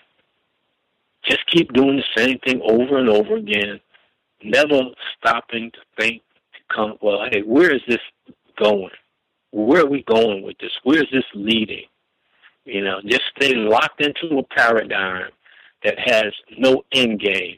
So now I'm interjecting my stuff into this. You know, no end game. Just keep doing that. Fine. See, my end game is black liberation.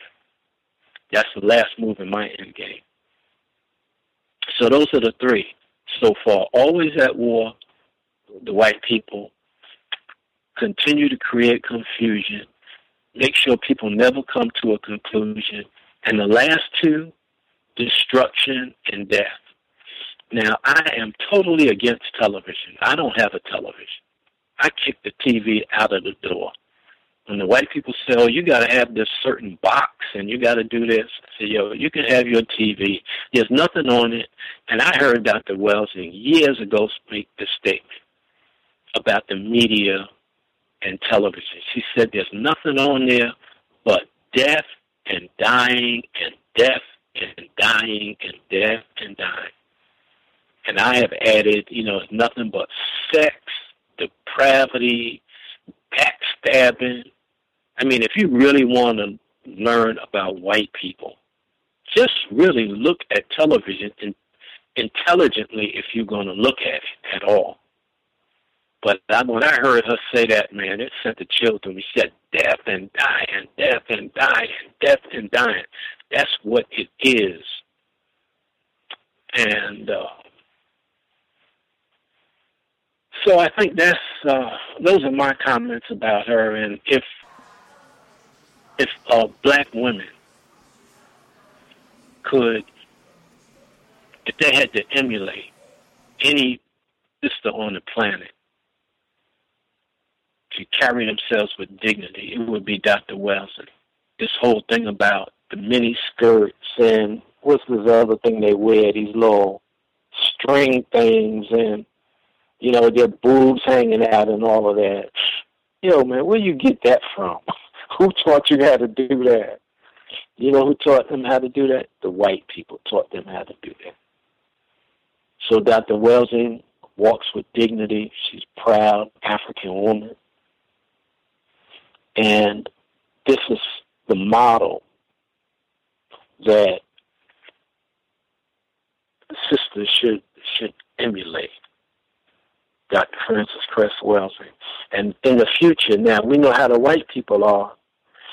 They're going to finally, somewhere down the line, they're going to try to make her an integrationist and, you know, do all kind of, alter her image, distort what she had to say, misinterpret it. But I think we have so much information, it might be hard to do that. But look out for that.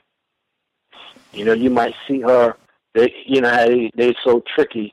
They might put her in a perm somewhere down the line. So, you know, just look out. I have this thing that war is being waged against us. War is being waged against us. Now, when you know war is being waged against you by the white man and the white woman, it comes in different forms and tricks. So don't be deceived, because if you are deceived, you will be a victim of the different forms and tricks that they bring forward. But worse, for those who don't even know that war is being waged against them, not only will they surely be defeated, they will be killed. Furthermore, not only will they be defeated and killed when they don't even know war is being waged against them, they will be duped, unwitting co-conspirators in their early demise. So Dr. Welsing has enabled me to come up with that understanding.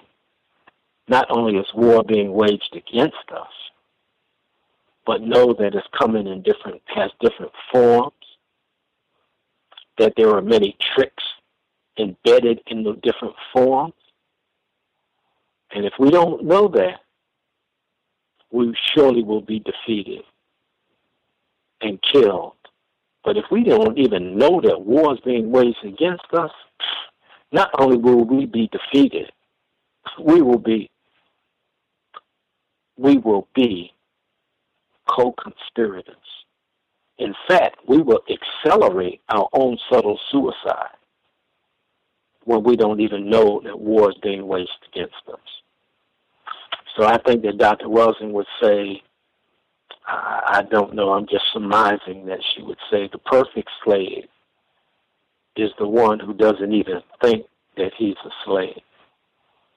But what she tried to do was to get us out of a slave mentality, something that was superimposed on us by external forces.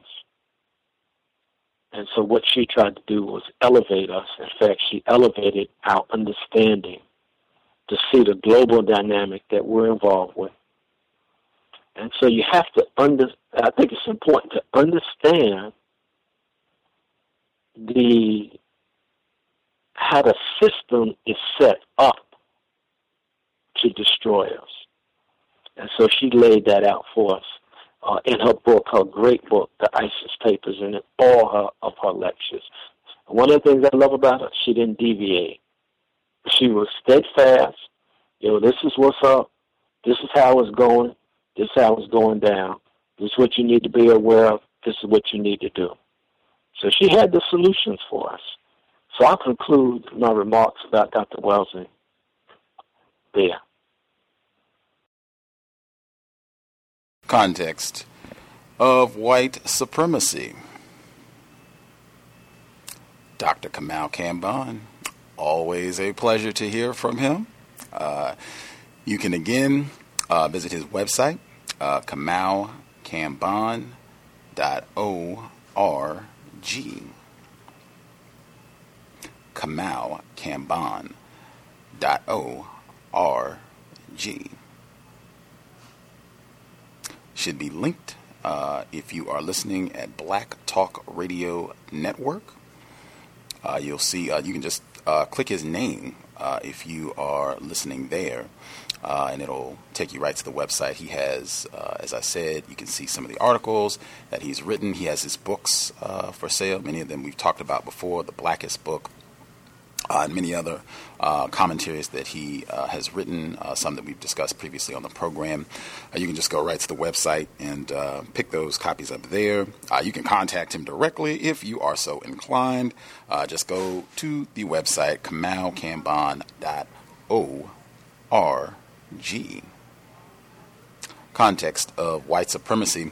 I didn't laugh, but there are many things I could touch on from what he shared, but one of the things that stood out when he was talking about encouraging black people to check the news, check news sites, it stood out to me as important because, number one, Dr. Welsing talked about that all the time on this program.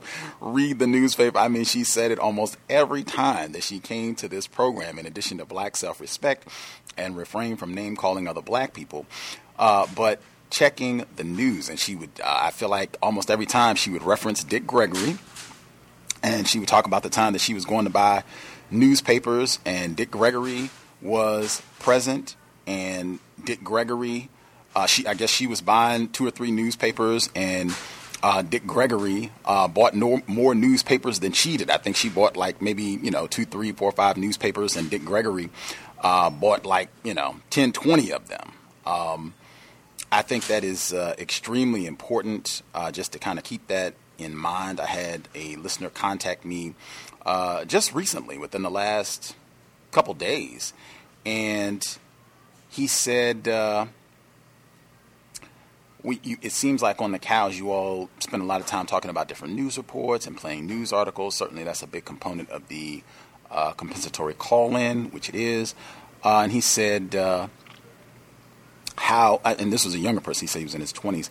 He said, how would you encourage, or what would you recommend for me to just ways that I can start doing that? And that was one of the exact things that I said to him. I said, anytime that you get in a vehicle, as opposed to turning on music, I don't know if you have to commute, if you commute like for work, or if you have to commute for school, or whatever the case may be, devote at least 20% of your time to listening to the news. Find a station, if it's a local station, where they play news, talk about the news. You should listen to it. If you don't want to listen in your vehicle, or if you take the train or something like that, if you're not specifically driving to work, which you can do if you have a portable device, which many people do at this point, you can download news programs there. A lot of the content that they have on NPR and a lot of the other news talk programs, you can download, you can stream the material, so you can listen to it that way. You can download it and just have it on your device, your player, whatever the case may be. That's one way that you can keep up with the news. I would certainly encourage, if you are getting dressed, like before you're leaving, if you're going to school, if you're going to work, and you have a television, you can have the news on. You can have your local news on. Find out what's happening in your particular area, wherever you happen to be in the world. If you like national programs, certainly they have a wealth of national news programs that you could be listening to, following, paying attention to what's happening. CNN, lots of other channels. You can listen to Black Talk Radio Network, Mr. Scotty Reed. They have news programs where they're talking about things that are happening locally, nationally, globally. It's a myriad of different ways that you could be doing this. As you're getting dressed to start your day, prepare to go out, do whatever you're going to do. You can look at the newspaper. And this is when, even if you don't read the whole newspaper, and I've heard white people make this suggestion, if you are pressed for time or whatever the case happens to be, even if you just are making a glance at the newspaper, check out some of the reports. What are they talking about? What is the headline? A lot of times now they will have like snippets of the article where it kind of tells you this is what the post is about. These are some of the key topics that are going to be made in this report. They have that a lot of times because they know a lot of people are feeling time crunched, so they might not be able to read the entire post. That's one of the things that you can do. And I know for myself, even though I do spend a lot of time checking news reports, I will just glance at the newspaper and see what they're talking about. I'll just look and see, well, okay, what's the big headline story? What are some of the recurring stories that I'm seeing being reported in the news? Just little things like that. Even sometimes I'll see something, if I look at like the local newspaper, because I've said consistently I sometimes do a poor job checking the local newspaper. I'll just check and I'll see something and be like, oh my gosh, I didn't even know about that. And then I can, once I get some free time, if I'm in transit or whatever, once I get settled down, I'm back at my residence for the day, I can go online, I can look, I can find it and do more research about it. That has happened tons of times. Just taking, 2-3 minutes to just glance over. You could just kind of flip through, look at the story. Okay, boom, boom, boom, boom, boom. Just be informed. I know Dr. Welsing's sister, Lauren Cress Love, when I talk, I'm not sure if she emphasized it when she was on the program, but I know she said it to me when we spoke. And she said, when I went to Dr. Welsing's house, this is Lauren Cress Love, she said when I went to her house, man, she had articles and notes about all kinds of stuff when she was checking the news and just being informed. That is so, so important. There is a war being waged against black people worldwide 24/7. One of the most important things that you can do is make an effort to be informed, paying attention, read the news or listen to the news or watch the news, however, whatever your medium is, really make that an important part of what you do. And I would say if that's something that you can do in the presence, if you have offspring, oh man, that is awesome. Counter-racist work right there where they can see that you make it a serious priority to be informed. Again, I'm not saying that every time that you get in your vehicle or whatever it is, if you're in transit, going to school, going to work, that you have to listen to the news. But that should be at least try to build so that if it's 5 days a week you're in transit, maybe you can start out 2 days a week. 2 out of the 5, I will make sure that I'm listening to the news. And then if you can build so that maybe 3 out of 5, maybe 4 out of 5, or maybe you split. Maybe on the way to work, I'll listen to the news, and then maybe on the way home, I'll listen to music or, whatever you do. But that's one of the things that you can do that I think is so important. And I know Dr. Kamau, Kambon, and Dr. Welsing would co-sign on that wholeheartedly. It is vital to pay attention to what's happening locally, nationally, globally. That's one of the things that I did not do when I was more confused about racism, white supremacy. I did not read the newspaper or check the news or what have you. I just didn't do it. I didn't devote any time to it. You would be amazed how much material is about racism, white supremacy directly in the news all the time. Read. Anywho, if folks have commentary that they would like to share relative to any, aspect of what we have been discussing, talking about, certainly anything that you heard from Dr. Kamau, Kambon, feel free, his commentary on Dr. Welsing. If it's commentary related to some of the things that we talked about earlier in the program related to Kevin Durant and his exit. Someone posted in the news, they posted an article where a white person is burning, some sort of effigy of Kevin Durant, where they're lynching him. It looks like they have a rifle and are firing rounds at his jersey or what have you. The same, tacky antics that we've seen before. But if you have comments on that, if you have comments on the colorism aspect that we talked about with Michael Rappaport, you can feel free to chime in on that as well. The number to dial is 641-715-3640, and the code is 564-943#. Press star 6 if you would like to participate. Once again, that number, 641-715-3640. The code is 564-943#. Press star 6 if you would like to participate. And I definitely want to make sure I get in one more time.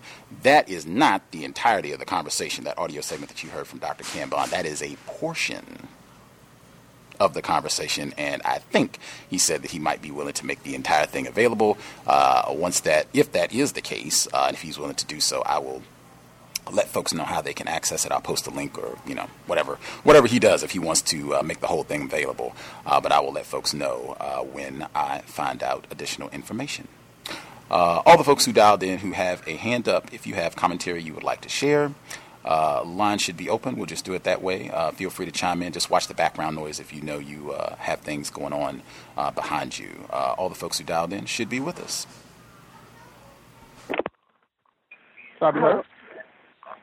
Ladies first.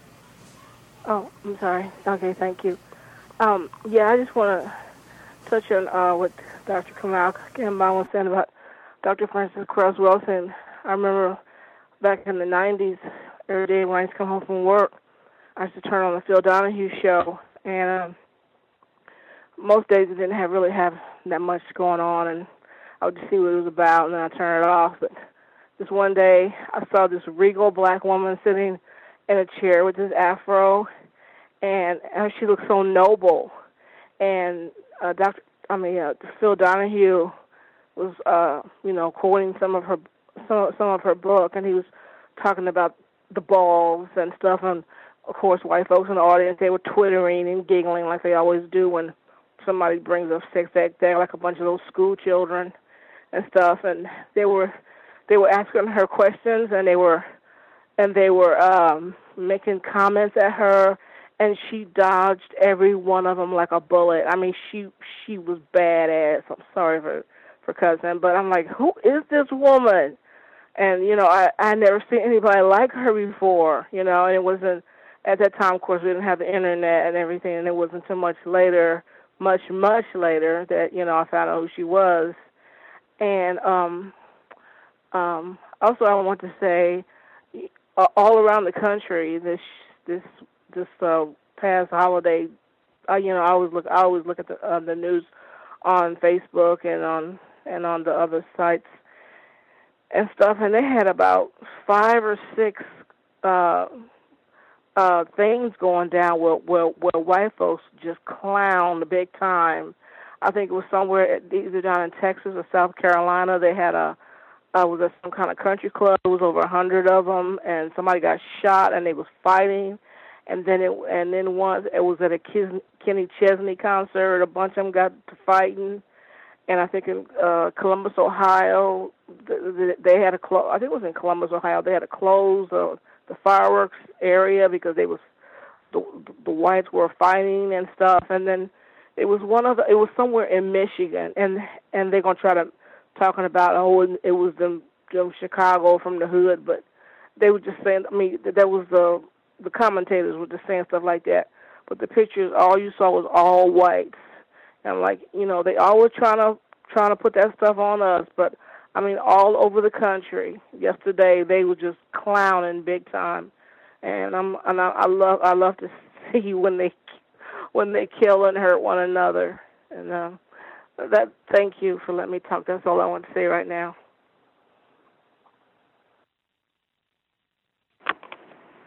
Can you hear? Yes, sir. Absolutely, great Gus, great show, Gus. Dr. Kambon was right on point. It was when he spoke about Dr. Welsing. I just can't believe he said the first time he ever saw her speak loud was in 1975, and it just shows you how monumental the amount of work she's done. Because I think I'm old, but I wasn't even born in 1975 yet, so it's like wow. As far as the basketball stuff, heard a lot of hatred spewed at Durant around New York City today. Very much in line with the same way it was spewed at LeBron when he went to go play in Miami. They hate him, they hope they lose.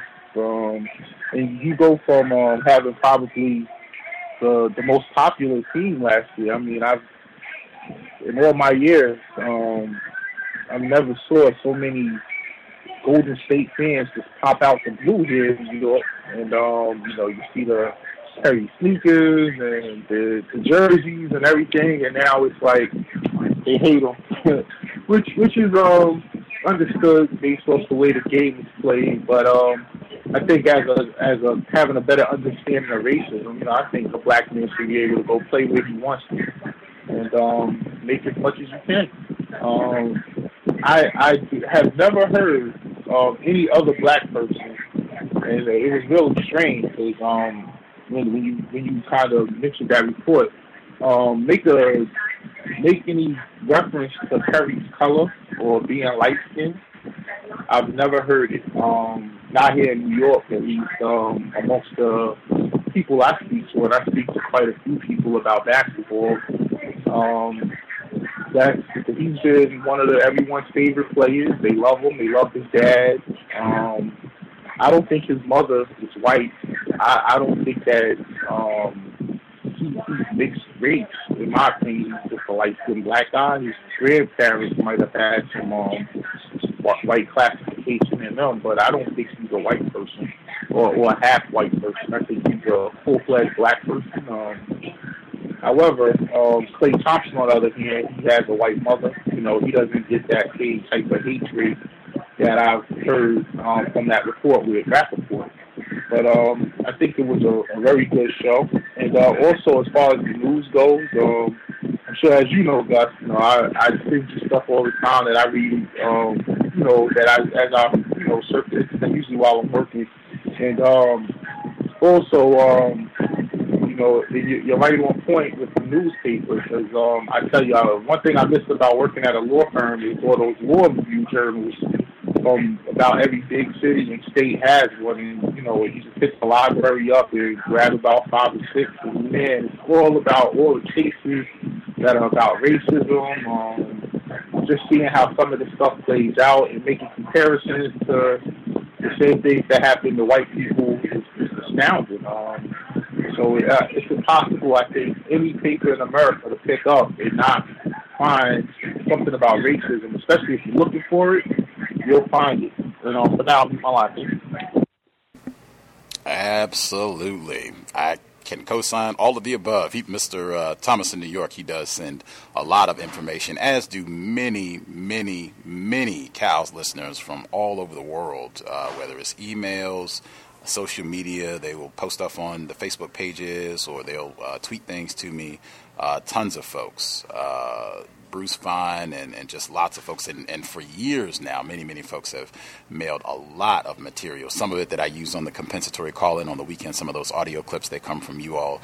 That is absolutely, I certainly appreciate all of the effort. But absolutely, if you're looking for it, even if you're not looking for it, the racism is going to be there in the newspaper. And Dr. Welsing used to emphasize that all the time. If you look at the news, they are constantly talking about the system of white supremacy. Sometimes it'll be explicitly stated as such. Other times they'll use other terms, prejudice or discrimination or racially motivated or what have myriad of other terms, but you will know this is what they're talking about is white supremacy, racism. And even a lot of times it's being indirectly discussed. Even a lot of reports where they don't mention race specifically, it still is informing you about racism, white supremacy. Just really make an effort to check the news on a regular basis. It is astounding. And that's one of the things that I really had just tremendous regard for both Dr. Welsing and Dr. Kamau, Kambon, and many others, is that when they give their presentation on racism, white supremacy, and state their views, just both of them, they make sure to provide evidence, and they back it not just with historical context, but with things that are happening right now in the news. That's something that I really try to borrow from them and utilize myself, just using things that are happening right now so that we don't think when we're talking about white supremacy, racism, this is just something that happened, 50 years ago, back in Dr. King's days, back in Rosa Parks' days, Ida B. Wells. This is something from 100 years, right now, 2016. Other folks that we have not heard from, if you dialed in, you should be with us. May I be heard? Yes, ma'am. Good evening. This is the female caller from New York.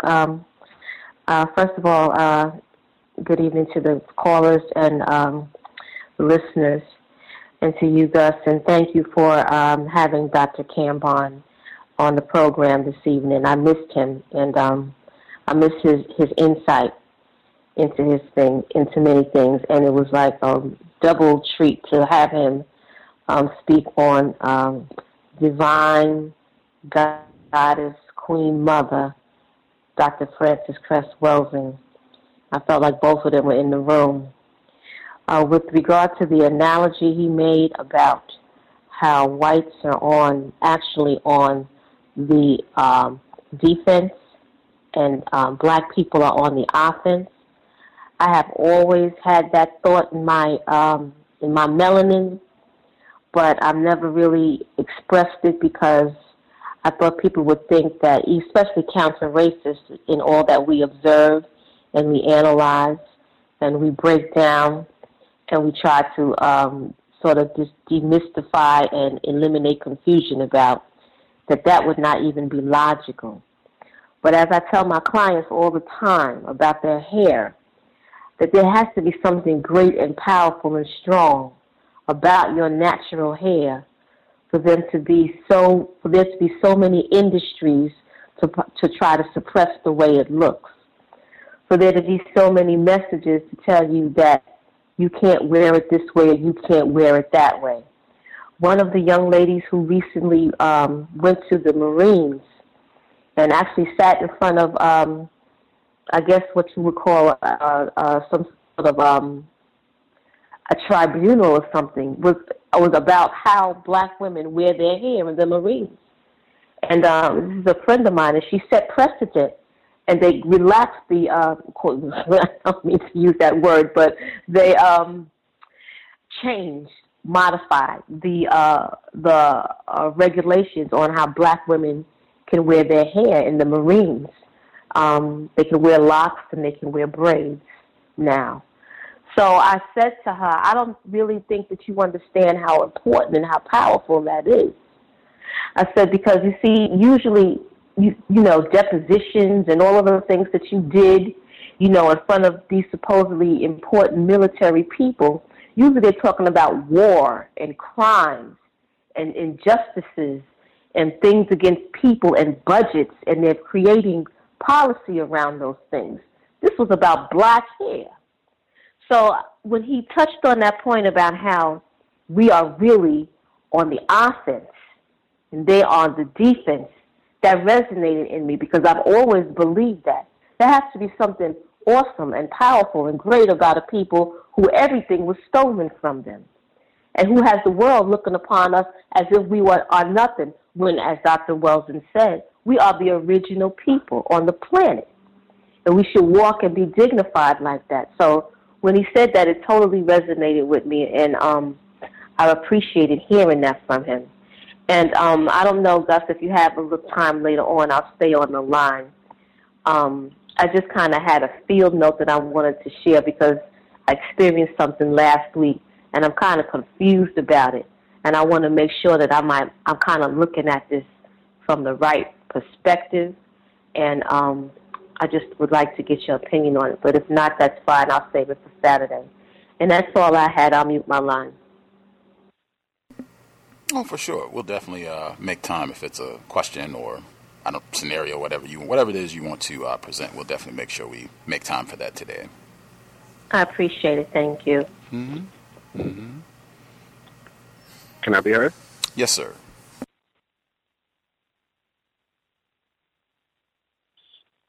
Wow, just to kind of piggyback off of what the sister was saying about hairstyles, one thing that I've learned about how we wear our hair, one thing I've learned about white supremacy is whatever white people don't want you to do is what you should be doing.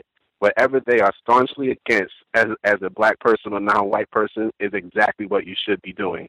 And when she brought up the way that we wear our hair, it just really made me think there is definitely something to our hair beyond just making a visual statement.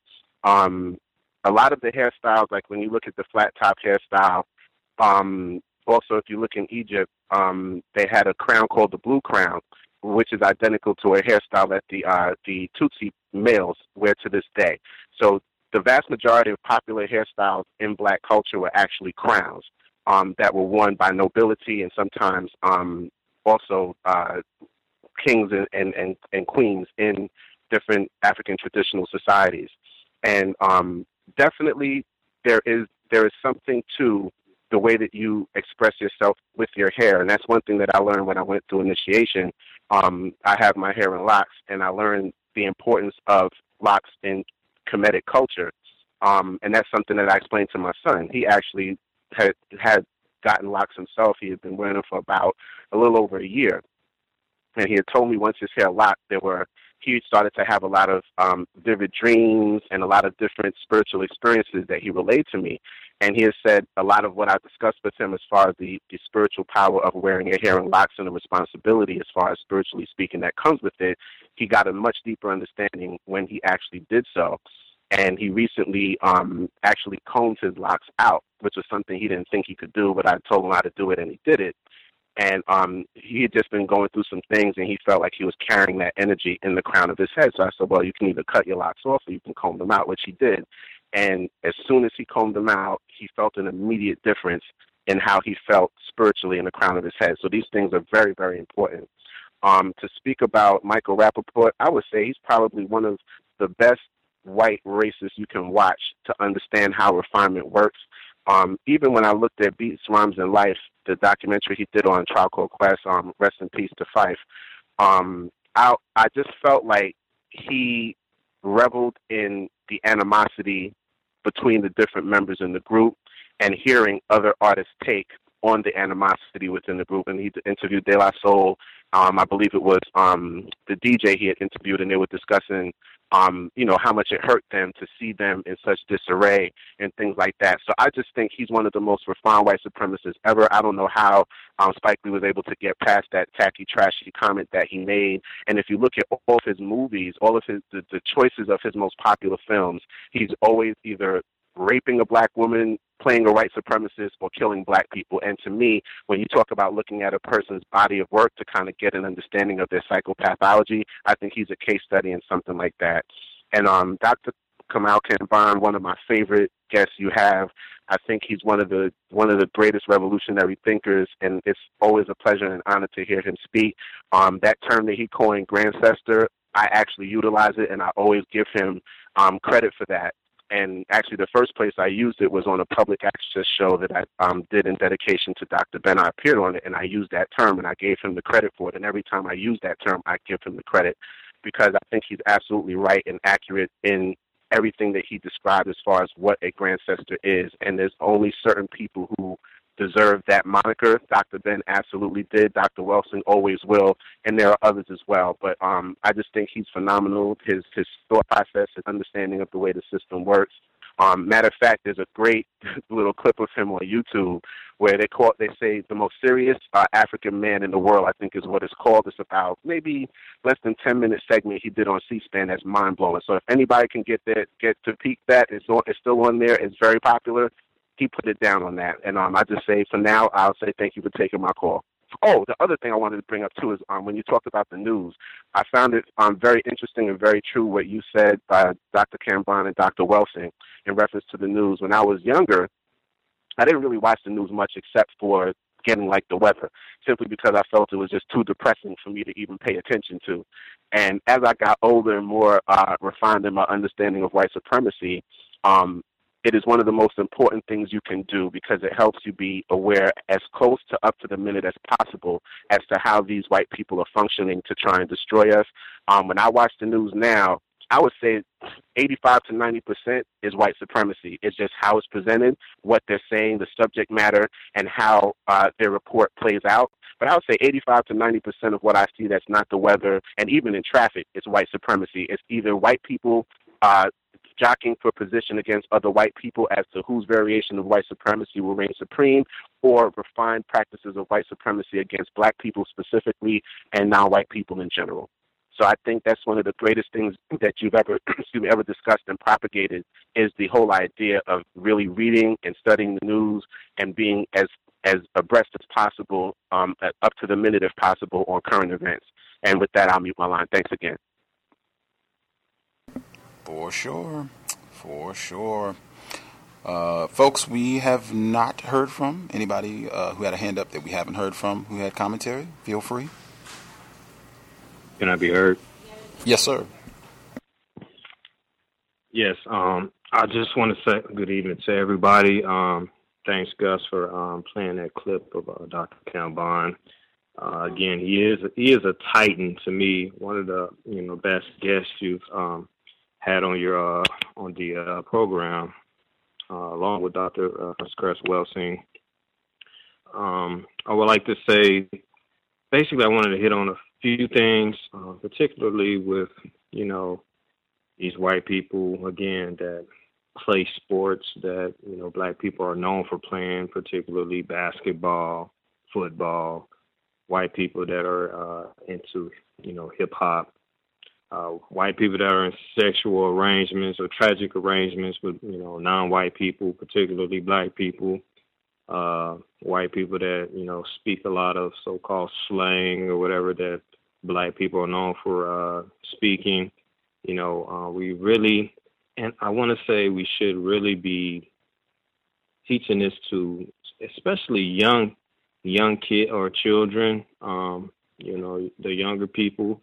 Because I have a feeling that I think a lot of older people are more confused, or old and young people are confused. But I think a lot of older people are just, stuck in their ways as far as viewing white people and how they practice racism. But we have to be really pay particular attention to these white people that take part in these things that I just said.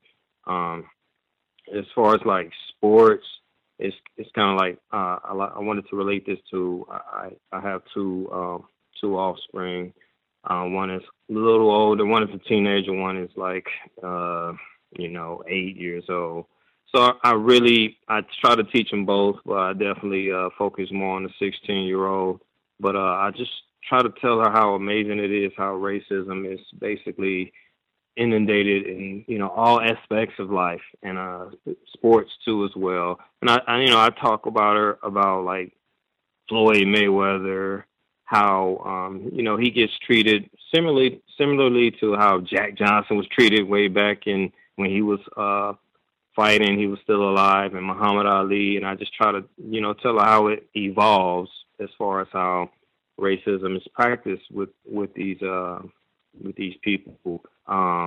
Even with I wanted to throw this into I'm kind of going all over the place, but I noticed that with prominent black people that are in sports, something typically happens to them, something bad or some type of scandal or something. And I pray that, like LeBron James, I hope it doesn't happen to him. But man, I just feel like white people are really going to be going after him even more, that he, he's on top of the world. He's I'm not on top of the world, but he's very popular and stuff like that. Things are going good.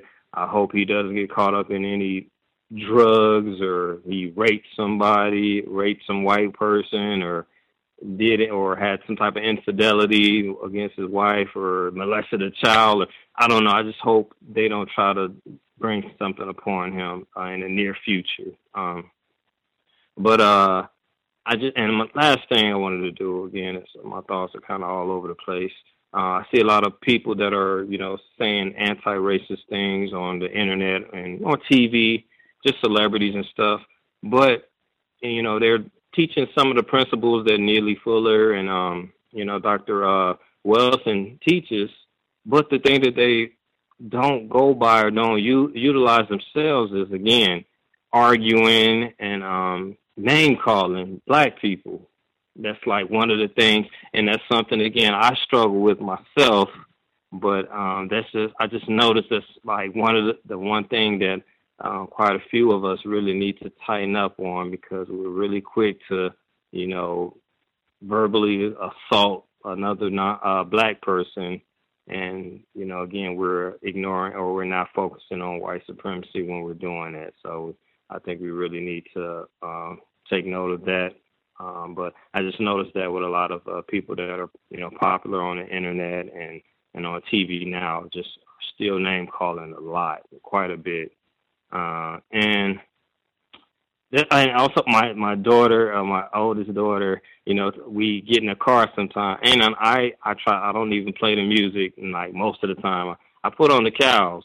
And then one time, and then I told my daughter, I'm calling into a radio show to, speak my thoughts. She's like, oh, what are you calling the C.O.W.S?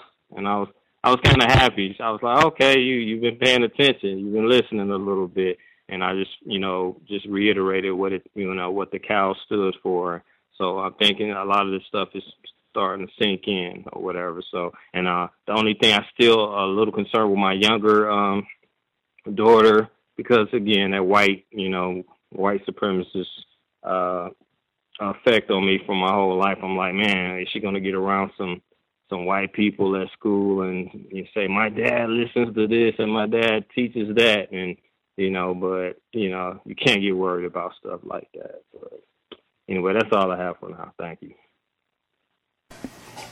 Awesome. I think that has been brought out before with children. A lot of times things you can do is planting seeds, and if it is true, even if they don't recognize or appreciate it at that very moment, often, given time, truth is truth. People will see the value in accurate information, even if it takes them a little while to recognize that, oh yeah, Dad was not talking crazy. There is a system of racism, and that is going to be a problem for me. Anybody that we have not heard from? Anybody who had a hand up, who had commentary? Folks, please do not wait till the last minute. If you have commentary, things you would like to share on what you heard or other observations, go ahead and get your hand up. Anyone we haven't heard from who called in with a hand up?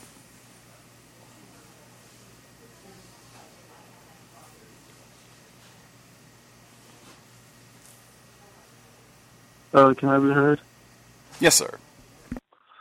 Yeah, I thought, so there was, like, Dr. Welsing used to talk about hair a lot.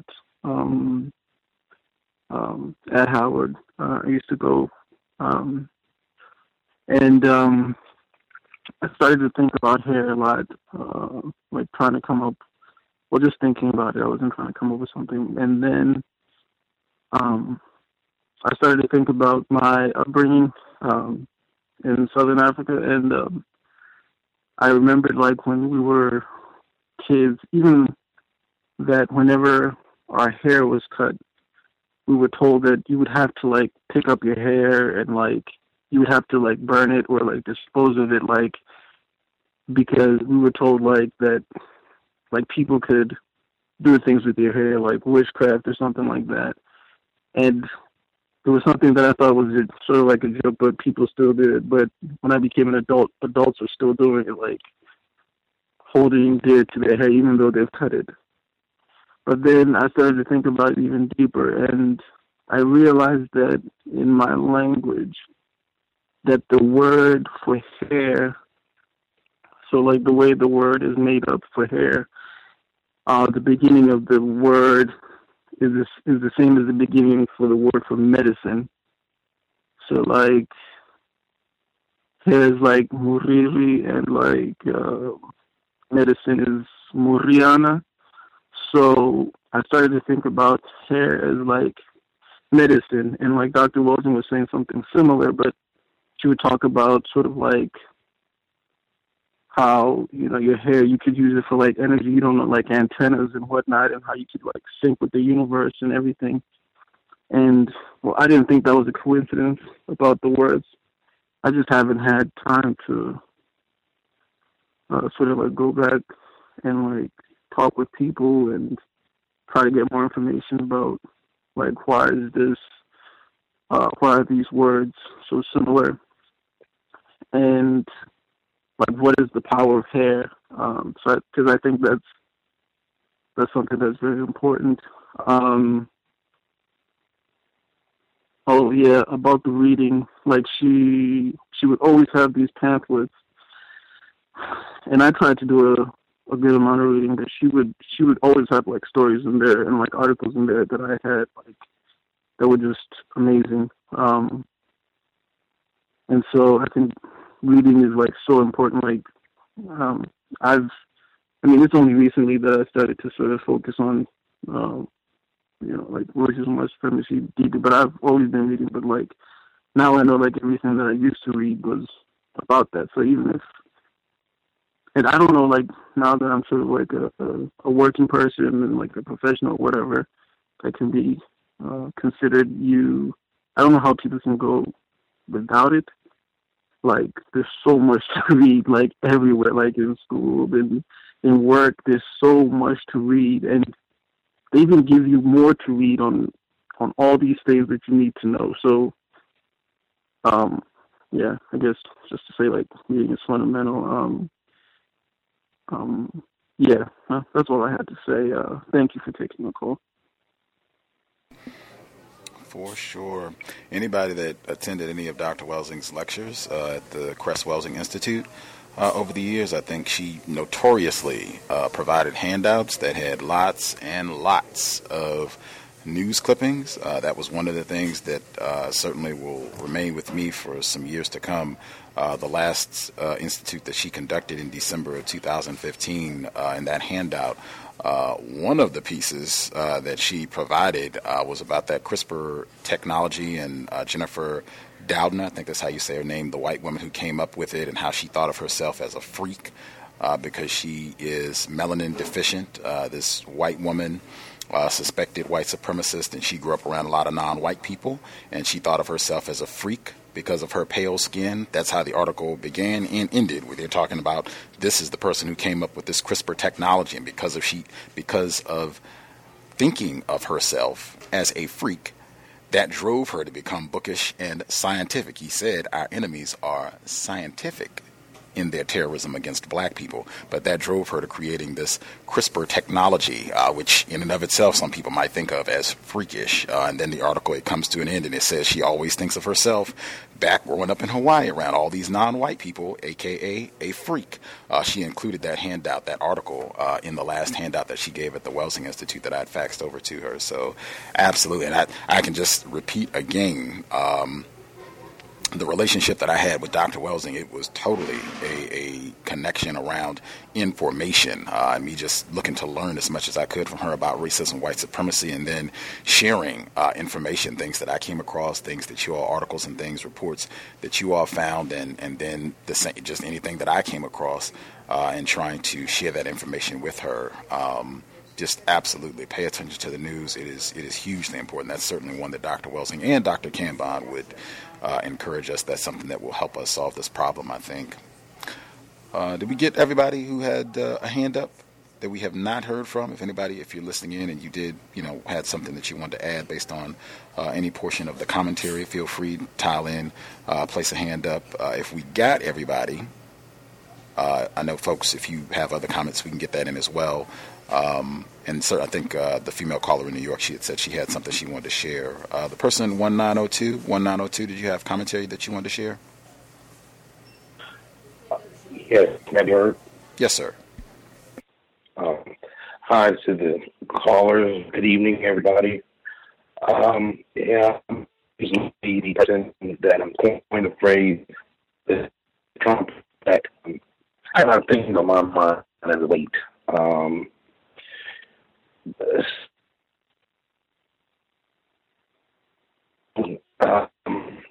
For about, a year or two before she passed, I really got to know who she was through her house, and mainly during the morning.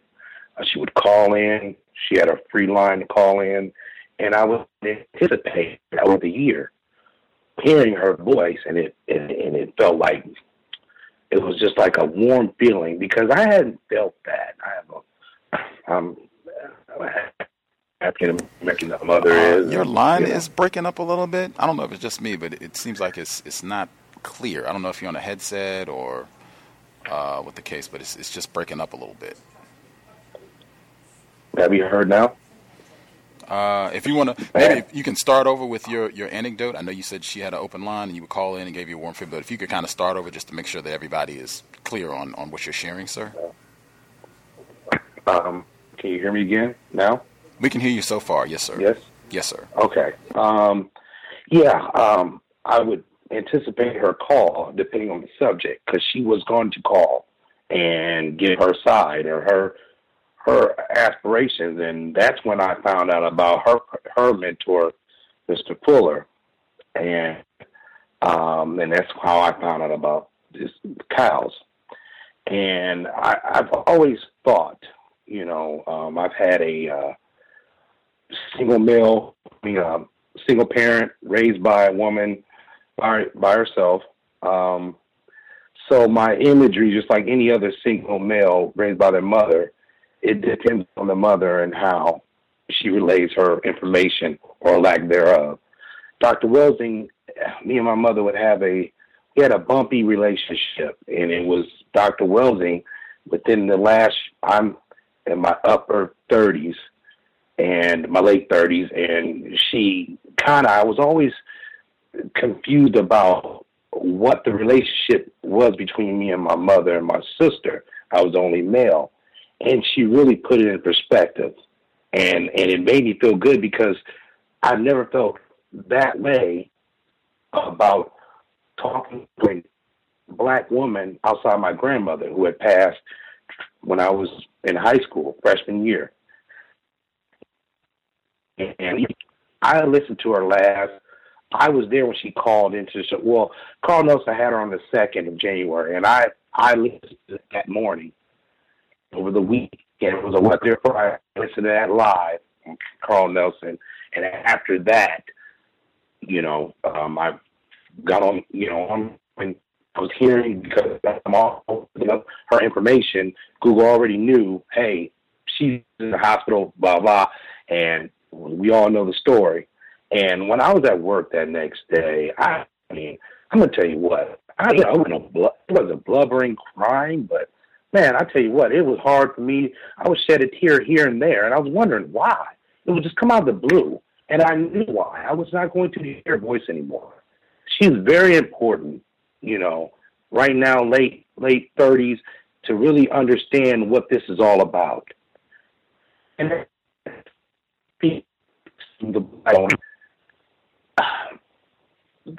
I'll sit back and wonder and think about what will the white supremacists you can go through all the history of Malcolm X, Martin Luther King Jr., and all the other black. Your line breaking is breaking up. Yeah, I don't know if something. I'm sorry, man. Area's breaking in. I can call back. Let me try to figure it out and call back.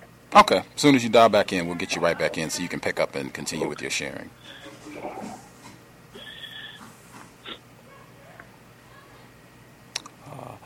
I'll look out for him on the switchboard as soon as he dials back in. While we're waiting for him to call back, I'm sure a whole lot of people, I remember the Facebook posts and the programs that we were doing around the time, right around when she passed. It was just a colossal loss for many black people around the world. And even, I can say, non-white people, individuals who are non-white, non-black, who still had read her work and benefited from her teachings and understanding racism, white supremacy. It was just a titanic loss. But again, I would hope that if people have some sort of regard, if Dr. Welsing meant something to us, then we will appreciate and apply what she dedicated so many years to trying to do, and that is inform and heal black people in the way that we conduct ourselves in solving the problem, racism, white supremacy.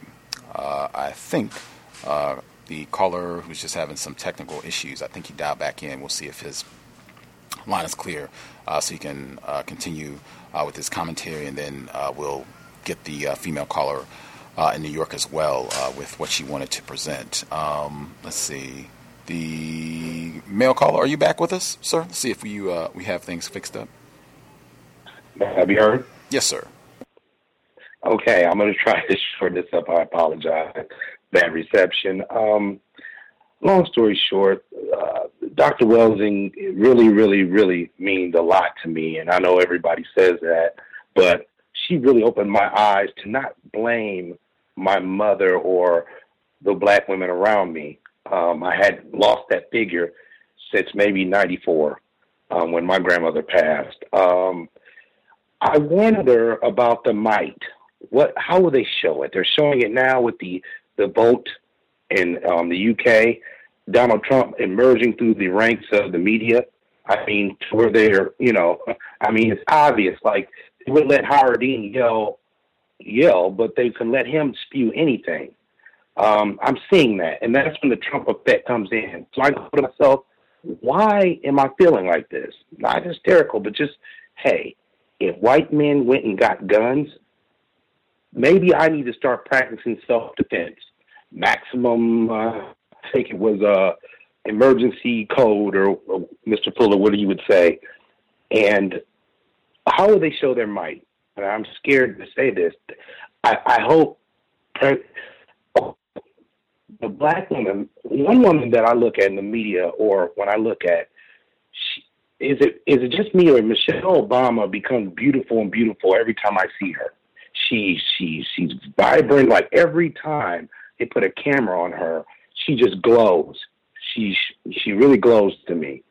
And I look at that, and I look at white supremacy, and I go, okay, how do they show their models here? I worry about our president towards the end of his term.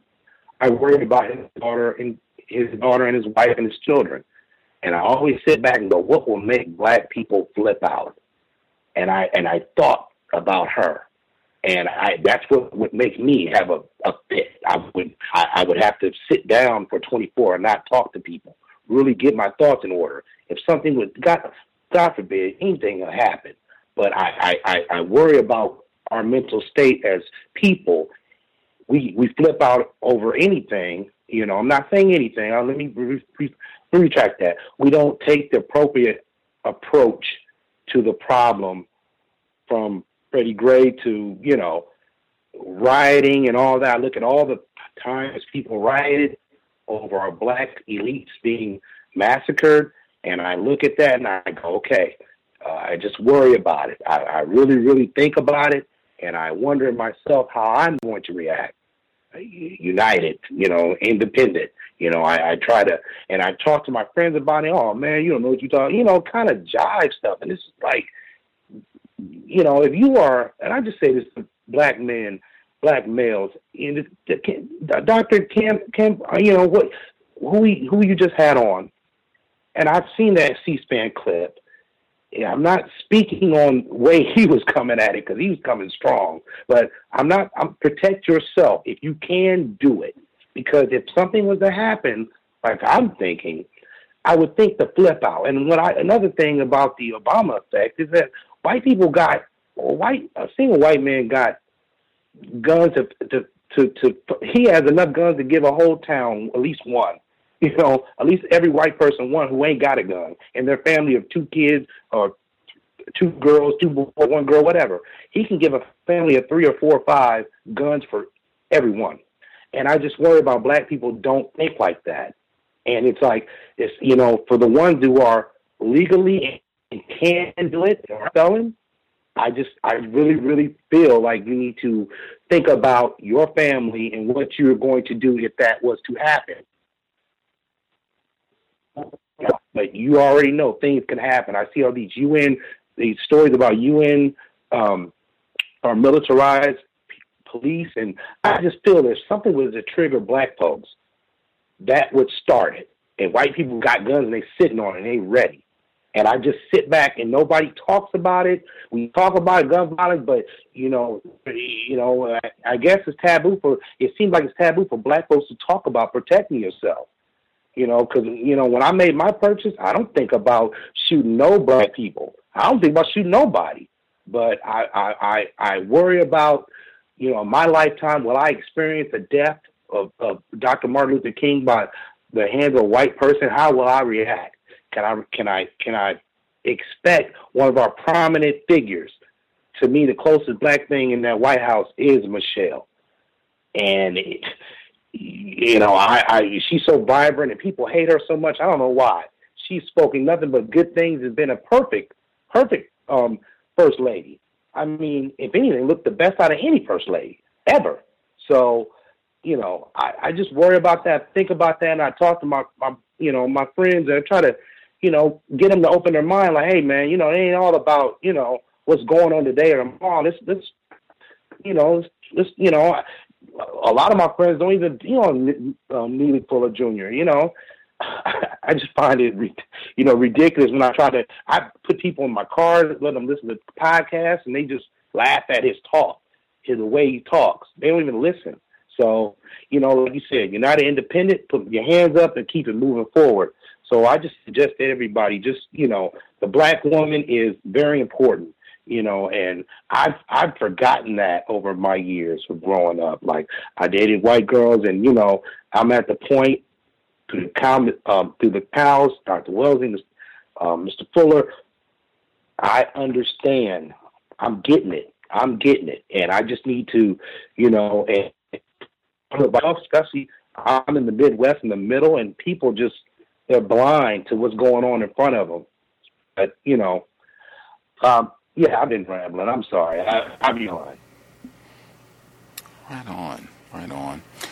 Definitely glad to hear Dr. Welsing had been using the word healer. I think that was a major aspect of what she attempted to do with her time and immense skill that she had was heal black people and heal some of the relationships. I think she knew that a lot of us carried a lot of trauma as a result of racism, white supremacy, a lot of frustrations with other black people. And if she was able to do something to try to help mend some of those relationships with the black females in your life, Fantastic. I'm not surprised. I'm sure there are numerous black people who have that exact same experience where she was able to help mend some of the traumas that we have been going through under this system of white terrorism. I'm just double checking to make sure we didn't miss anybody. Folks had anything that we have not heard from before I go to our female caller in New York who had the situation that she wanted to share and perhaps get feedback or thoughts. I think we got all the people who dialed in that had a hand up thus far. Female caller in New York, did you have commentary you wanted to share? Yes, may I be heard? Yes, ma'am. Okay, thank you for making time and to listen to this. So last week I found myself on the Upper West Side in Manhattan, and I had to use the restroom, so I went into the local Whole Foods.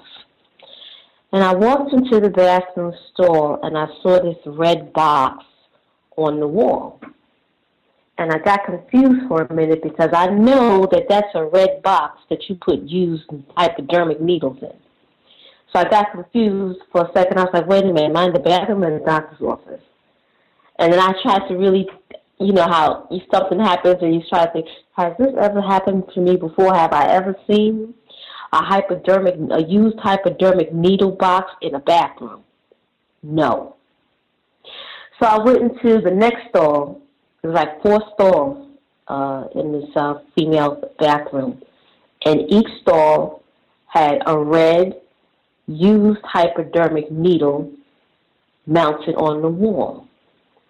So, you know, there's, as we always talk about, and we are all aware of, white people are in love with heroin again, and they're being accommodated. There was a huge heroin conference here in New York in March, in Long Island. There's been talk in Mount Vernon on how they can accommodate their growing heroin epidemic. And like I said, on Long Island, they're dropping like flies. So I said, is Whole Foods accommodating heroin users by putting hypodermic needle boxes that are commonly seen in medical facilities in their public bathrooms? No, can't be. But like Mr. Fuller said, ask questions. So I went to the customer service desk, and there were 2 black females there. And I asked them what those red boxes in the bathrooms were. And she said they were for needles. And I said, for what purpose are they there? I don't understand. And she said that one of the workers who cleans bathrooms was cleaning in the bathrooms they have something where women put their feminine products. And she went to clean, and she got stuck with a needle. And the way the girl said to me was that, the young lady said to me that this was a needle for somebody who was a diabetic. So they put those boxes in there for diabetics who need to go into the bathroom and take their insulin. Now, I have diabetics in my family, and I haven't had a chance to question them about this yet. But I am not aware, and maybe somebody, that's why I'm on the call, because maybe I'm looking at this the wrong way. I am not aware that people who are diabetics often go into bathroom stalls and use, and administer insulin to themselves and leave the hypodermic needles in trash cans or in... I've never heard of that. So that's why my first instinct was these are heroin users. And Whole Foods seems to be accommodating heroin users. Then I asked, because I just can't see management, I looked at how management minds work.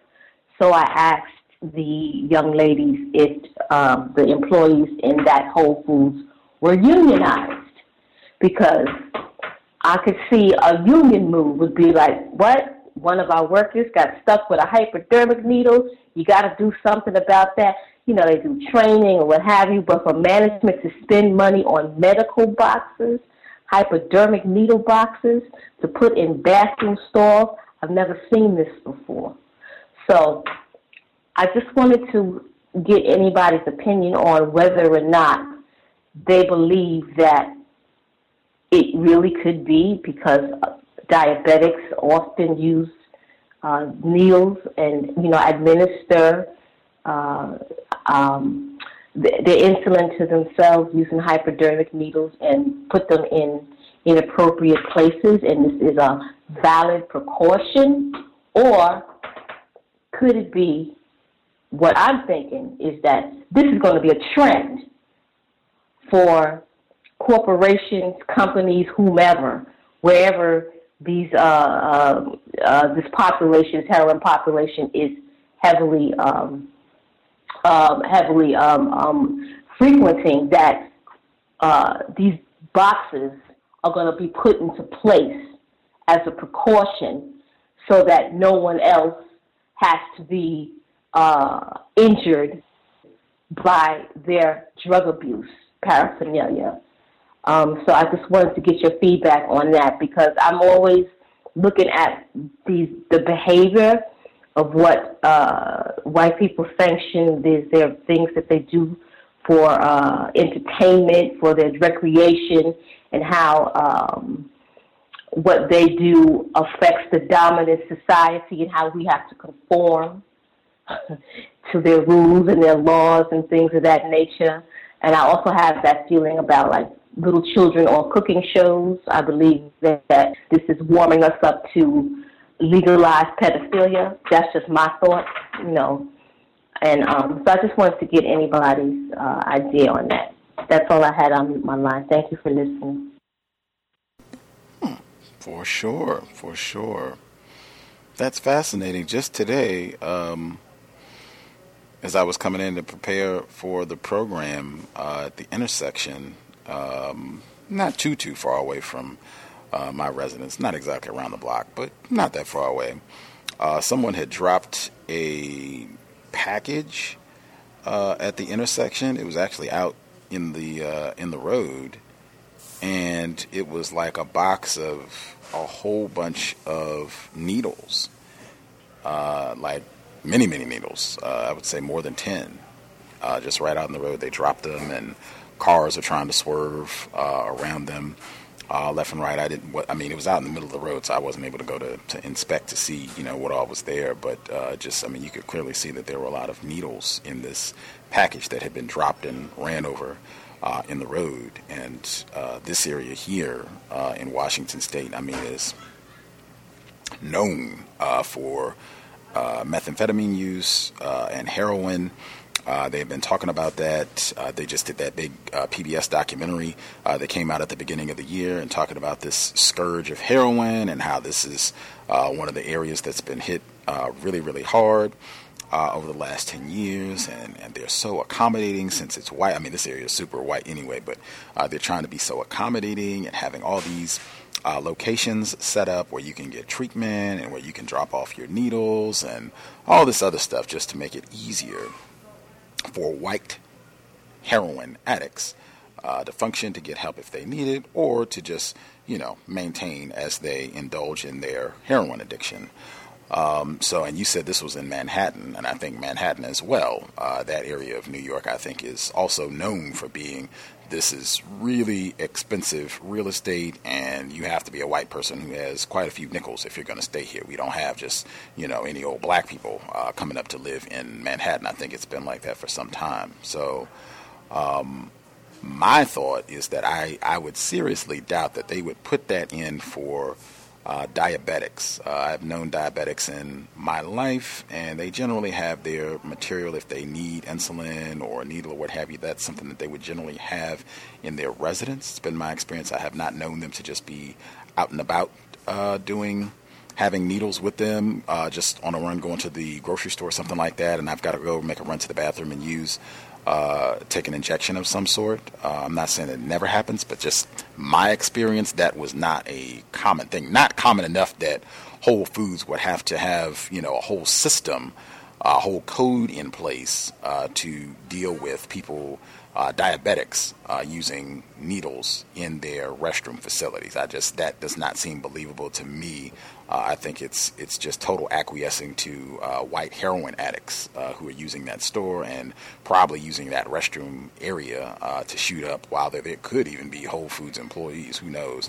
But that's what it speaks to me, and I think that's going to be a widespread thing. I know that's kind of widespread here. I don't think I've ever been into a restroom, like any public restroom, where they have an area where you can dispose of needles, but I know they are having a growing number of facilities where it's just, this is a place where you can go and drop off those used needles and what have you.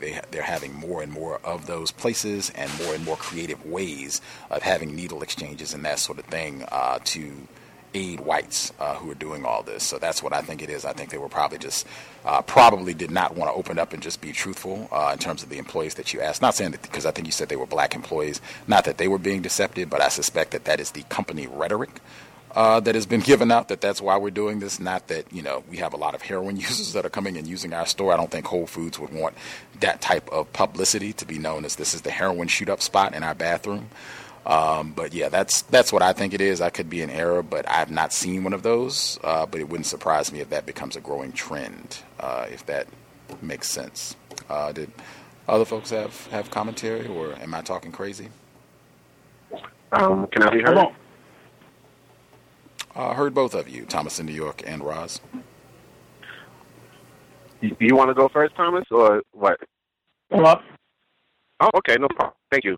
I was going to say absolutely. I know quite a few diabetics and have known them throughout my life as well, and I've never seen any business make any accommodation for a diabetic in any way. Matter of fact, they could actually start parading like the gay movement to get accommodated, because I've never heard of anything like that. One thing I can say is that I did see a documentary last year on National Geographic about drug use in New York City in particular, and they did say that heroin use was going up in Manhattan. But the other thing, because I know a couple of people who actually, sadly, people who I know that use meth that are black and they're gay. And one of the methods of using meth is injecting it. So it could also be that, because I know that meth use amongst homosexuals in New York and amongst white people, period, is extremely high. So it could be actually that, and it seems to me like they gave those black females in the store some sort of nonsensical, story to tell people, and obviously it seems like they might have fallen for that, but it definitely seems like a codification towards the protection of white people using drugs in public spaces. They even used to, when they used to have the porta potties and stuff like that in area or near areas that have drug problems, they actually had to remove the porta potties because people would use the porta potties to, shoot drugs or smoke drugs or whatever it is. And bathrooms are always a place that drug addicts go to find privacy in the stalls in order to do whatever drug they're doing. So to me, it makes total sense. You thinking the way along the lines that you're thinking, and I'm thinking is to facilitate methamphetamine use for those who inject it, and also heroin use, because both of those drugs are probably the two most used drugs in the country, especially for white people. When it comes to meth, that is their thing, and heroin is now having a resurgence in the white community in a way that is unfathomable. And funny enough, Harlem, when it was black, was the heroin capital of the world at one point. So I just find it very, very interesting. But yeah, that's my contribution. Thank you. Thank you. I appreciate it. You're both of you, because confirming that for me. And by the way, when Harlem was the heroin capital of the world, we didn't have no boxes. We just dropped them on the street. That's right. For the children to pick up. Okay, that's what that was about. I'm in my mind.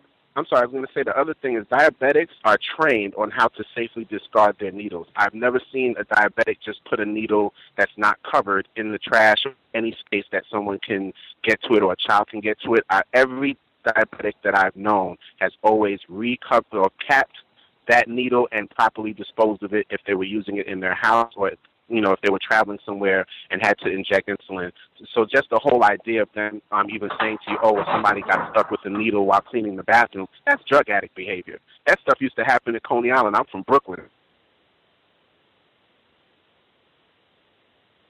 drugs, crack and other drugs were in its heyday in New York. So that's something that I've only seen with drug addicts, not with diabetics. So that's my other contribution. Thank you.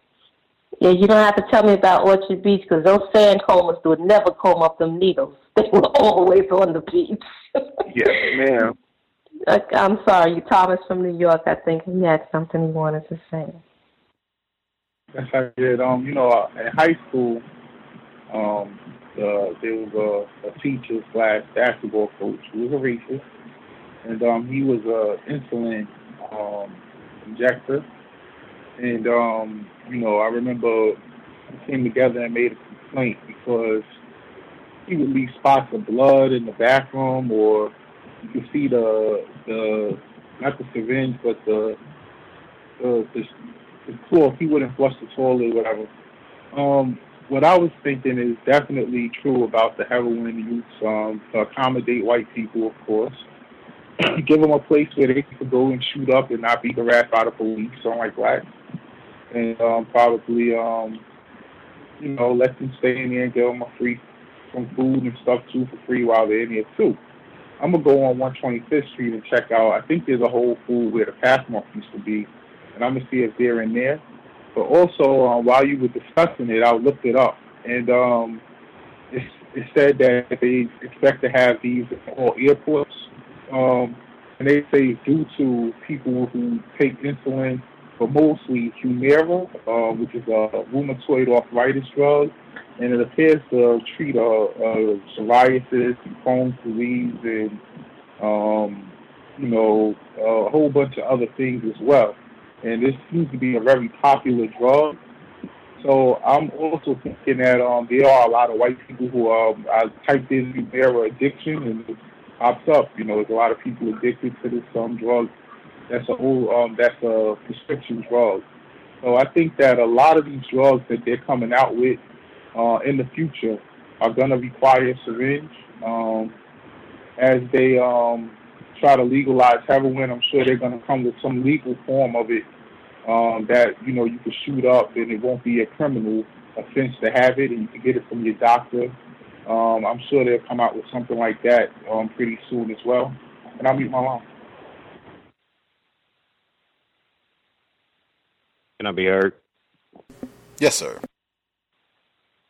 I just have a feeling that, you know, if this Whole Foods was frequented by you know, overwhelming majority black people, non-white people, instead of setting up these sharps containers, should they be setting up cameras and sting operations to, you know, see if someone's doing some type of illegal activity. That's all I have. Ain't no black people around here. No black people in that Whole Foods. However, there's a huge Whole Foods opening, I think, also on 125th Street across from the Lineage Lounge. Thomas from New York, you may know what I'm talking about. I didn't know that the Pathmark turned into a Whole Foods. I hadn't been that far east. But I know that there's another one opening up. So we'll see if Sharps boxes show up in their nose as well. I don't know.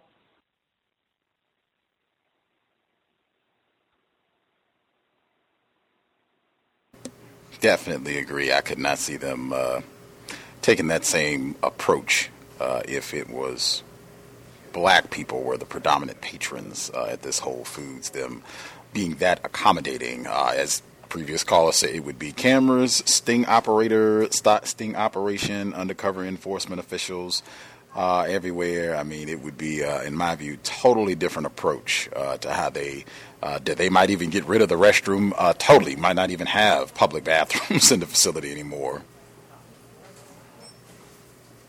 And you know what you just said just made me think, because when heroin addicts do not have access to needles, especially very, very poor ones, they're going to smash those boxes open to get at those needles to reuse them. So that the whole bathroom scenario is going to turn into like a toxic waste nightmare. I see it happening down the road simply because, you know, white people are savages. You know, you're going to have those dirt road, really poor white people who can't even afford clean needles, and they're going to want to get into those boxes to get at the used needles because drug addicts don't care about, you know, sanitation or anything of that nature when they're, looking for a fix on that level. So I could see that becoming a nightmare in no time flat, and then white people will come up with a new code to, work on that aspect of it next. But I just thought about that, just seeing that becoming like a bloodstained nightmare in the bathrooms. Speaking about that, and, I just got a visual of what you were talking about. And with regard to that and black people's confusion, I don't think that many of us can recognize some of these heroin users. I know I probably don't. They probably wear suits and all of that. I get that. But I had an experience up here, like I'm way uptown here near Washington Heights. And there's a drive that ends up here by me, and there's a couple of white heroin addicts who have found their way up here at the end of the drive begging for money. I mean, and I look at them and I could tell these are the ones that live under the bridge and, what have you. But many of us don't correlate that, and I believe it's because of the color of their skin, with them being drug abusers. I think that's part of our general confusion. And I say that because they were panhandling for money. Of course, I'm looking at them waiting for the light to turn. But this black woman, she rolls down her window. She got $2 in her hand. And she's getting ready to give it to him. So I'm beeping my horn like, don't do it. And she looking at me like, what? What's the problem? They saying they're hungry. And I'm looking at her, keep your money. Please, keep your money. And I'm kind of like giving her the signal that they shoot up and stuff like that. But she didn't get it. And that's, that's part of our general confusion when a lot of us, not all of us, those of us who are more aware and less confused, we see them, we say, oh, they're homeless, but we're not correlating their addictions and their other degeneracies. We're not correlating that.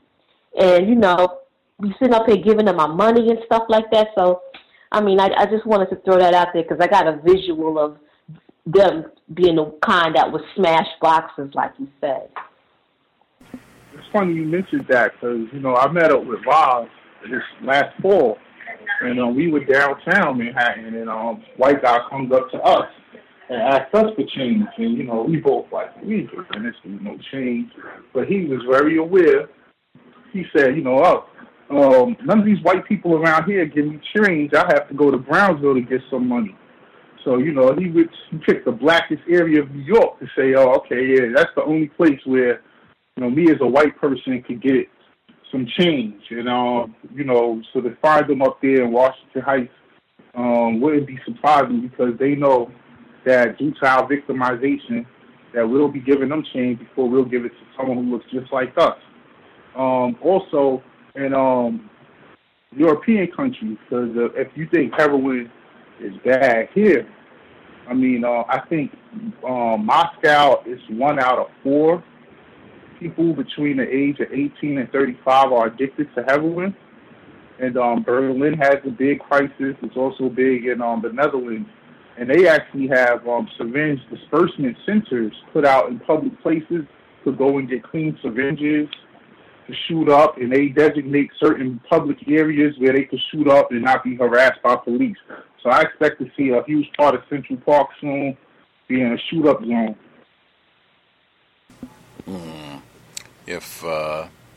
While she was sharing that, I remembered the portion from Long Walk to Freedom. Again, reading is more important than watching television. Reading and writing, coincidentally. But I remember when Dr. Welsing, when she was on the program, in fact, I shared from Long Walk to Freedom. We were talking about the situation with Bill Cosby and how she would respond to that, what her thoughts were about that. And she was talking about all the infinite number of sexual violations of black people, males, females, children, all of us.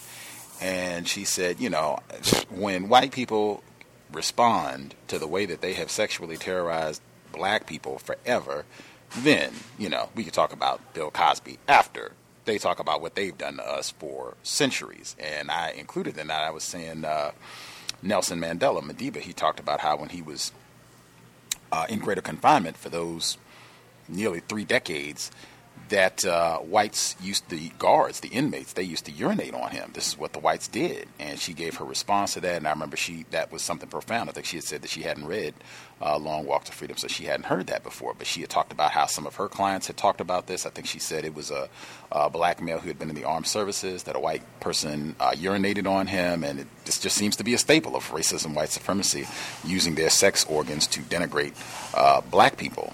Anyway, the other passage that I thought of that's related to our current conversation about seeing these poor whites and not thinking that they're addicts and we still want to help them, it reminded me of that portion in Madiba. I was able to put my hand on it really. So I said I love the ebook versions because you can place things really quickly. I don't know if I'd have been able. I wouldn't even have had the physical copy in my hand to do so. But the ebook from Long Walk to Freedom, Madiba, he says, while I was walking in the city one day, I noticed a white woman in the gutter gnawing on some fish bones. She was poor and apparently homeless, but she was young and not unattractive. I knew, of course, that there were poor whites who were every bit as poor as Africans, but one rarely saw them. I was used to seeing black beggars on the street, and it startled me to see a white one. While I normally did not give to African beggars, I felt the urge to give this woman money. In that moment, I realized the tricks that apartheid plays on one, apartheid, white supremacy. I realized for the everyday travails that afflict Africans are accepted as a matter of course, while my heart immediately went out to this bedraggled white woman. In South Africa, to be poor and black was normal.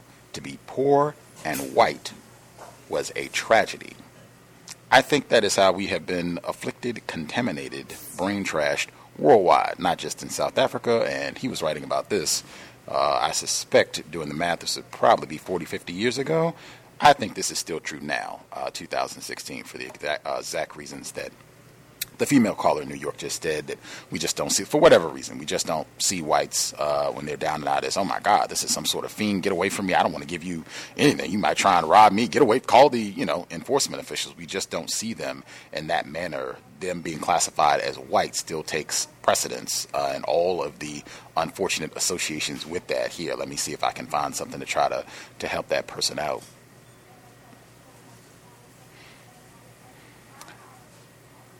Anything else? Folks wanted to make sure they got in last minute or so before we wrap things up. Anything else? And if make sure I'm checking in commentary that I shared about separation. In my view, separation, quote unquote, does not solve the problem of racism, white supremacy.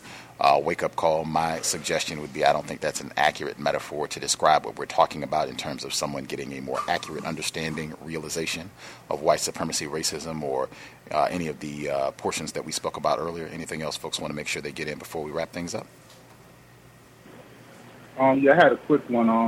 I was reading Wall Street Journal, and this was Friday, and I see that Apple's CEO of Apple Music, Jay Irene, has put in a bid to buy Tidal from Jay-Z.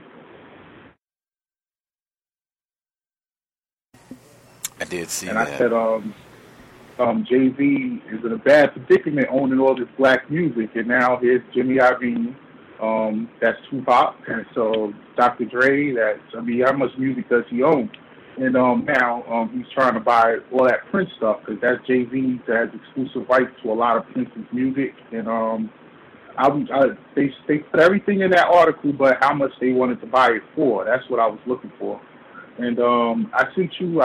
Maybe I started to say there's so many things I start writing and then get distracted and I never get back to it. But it was an article today about a website where you can go and put down people who you think are racist. Did you see that? I did not see that. I'll go check my email right now. I might have not sent it. I might have started it and not sent it, but I just Googled racist and it came up in one of the articles, this website that this white guy started, and I went to it. And you put the person's name, last name, email address, and put down whatever racist commentary that you could find that they might have posted on social media or whatever. And I was thinking all these admitted racists that have admitted to being racist on the show, probably good to put a nice audio clip for each one of them on there. It's HelloRacist.com. HelloRacist.com is the name of the site, and it looks like you can go through and just add.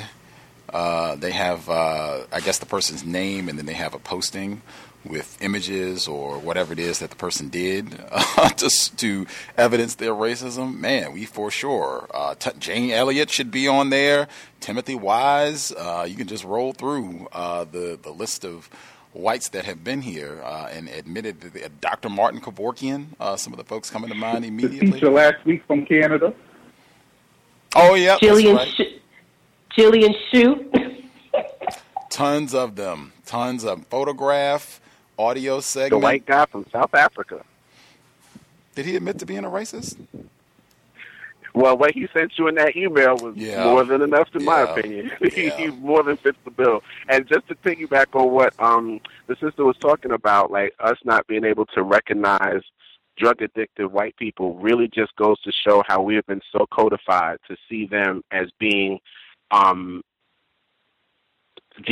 the example of what so-called humanity is supposed to be, that even when they're drug-addicted and cracked out, we're not able to see them. But we can spot a black person who is on drugs from a mile away.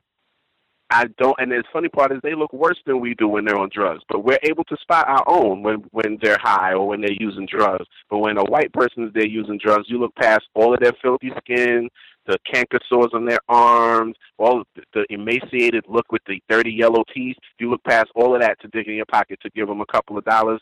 They got you conditioned really seriously to see them as white people, as it's the Jesus Christ syndrome again. So even, trash white people get looked at with respect and dignity. And, we look at our own like trash. So that speaks volumes to psychosocial conditioning of black people.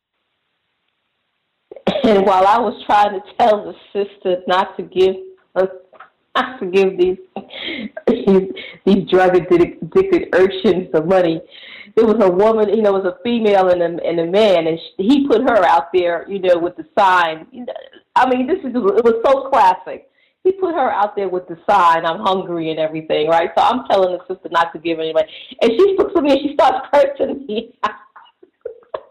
That's all. I mute my line. She starts, "What am I doing? I haven't done anything to you. You effing so and so." Like, oh my God. I just sat there waiting for the light to change. I was like, please get me out of here. But it was so sad. I mean, it really, really is a testimony to our confusion. She was paying her tithes to Jesus in that moment. She was mad that you were interrupting her conversation with the deity. As sad as that is, that's what it comes across to me as.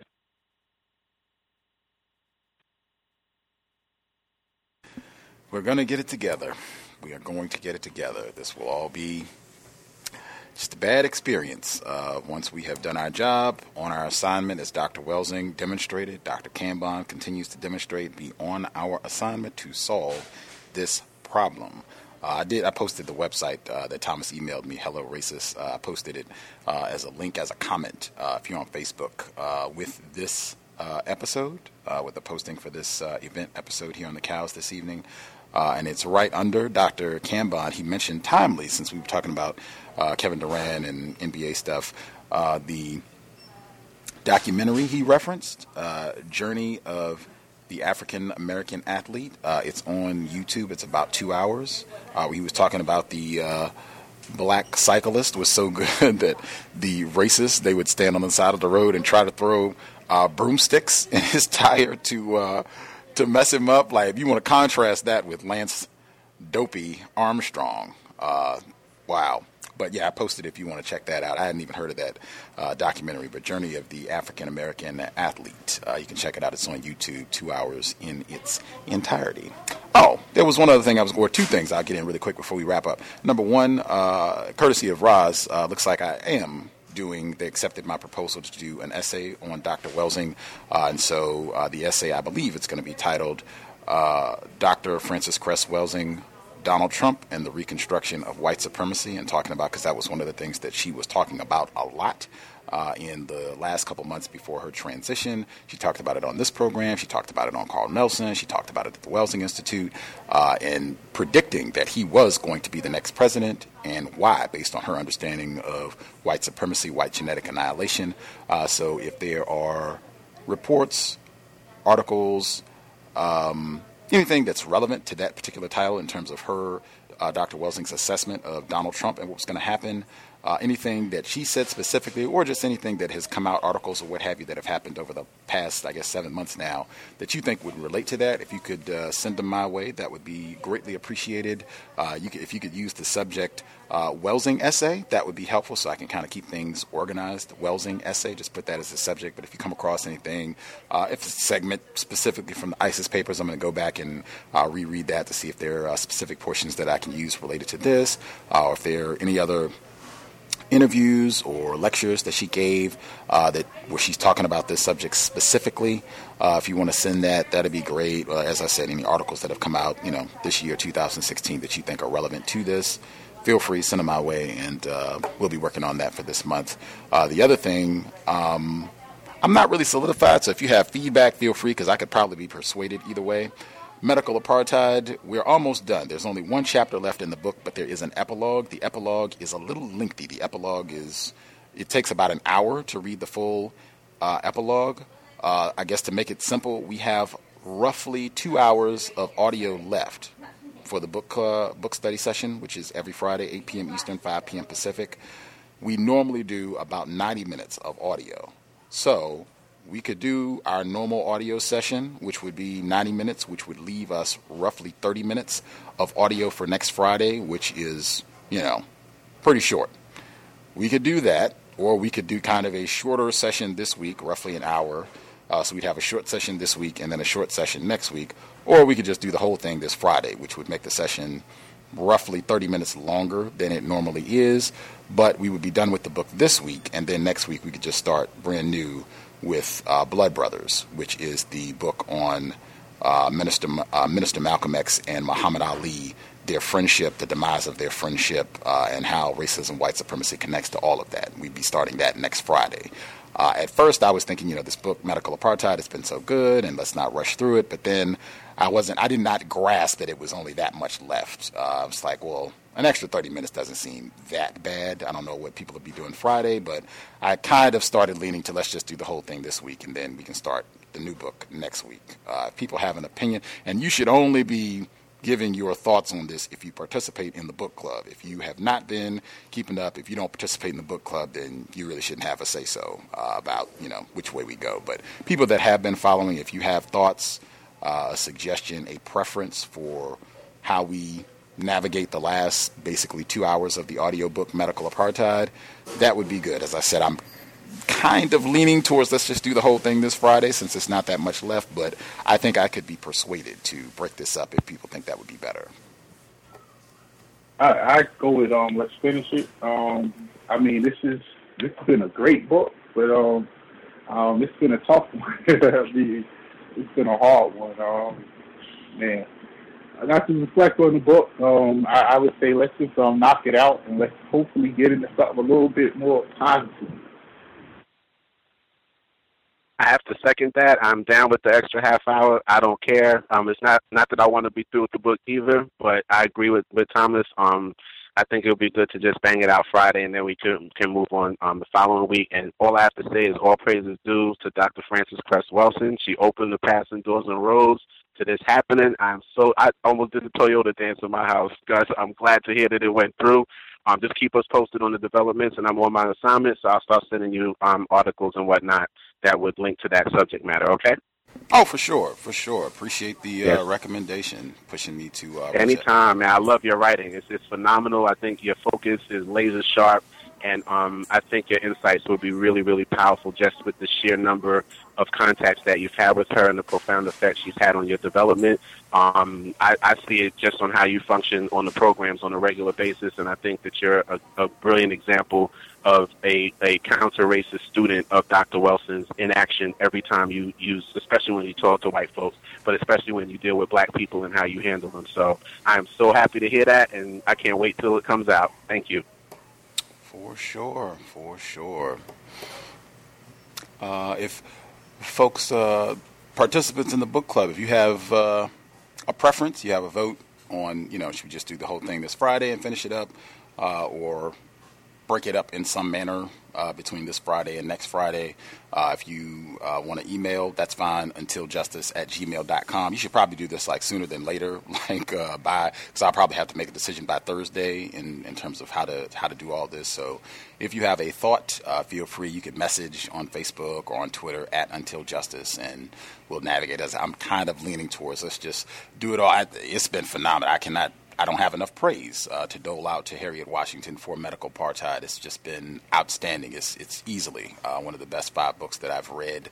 It is just massively informative about racism, white supremacy. You should never again be able to hear anybody reference what individuals who classify themselves as white have done to us and classify that as white privilege with medical apartheid in mind. There's no way you can label that. You can brand centuries of deliberate scientific terrorism and just say, oh, that's just a little white privilege there. But feel free, let us know how to divvy it up, and we will proceed. Either way, it is coming. If not next Friday, then the Friday after next. Blood Brothers, that'll be the next book that we do. I think that'll be timely reflections on the great Muhammad Ali and Minister Malcolm X, their friendship.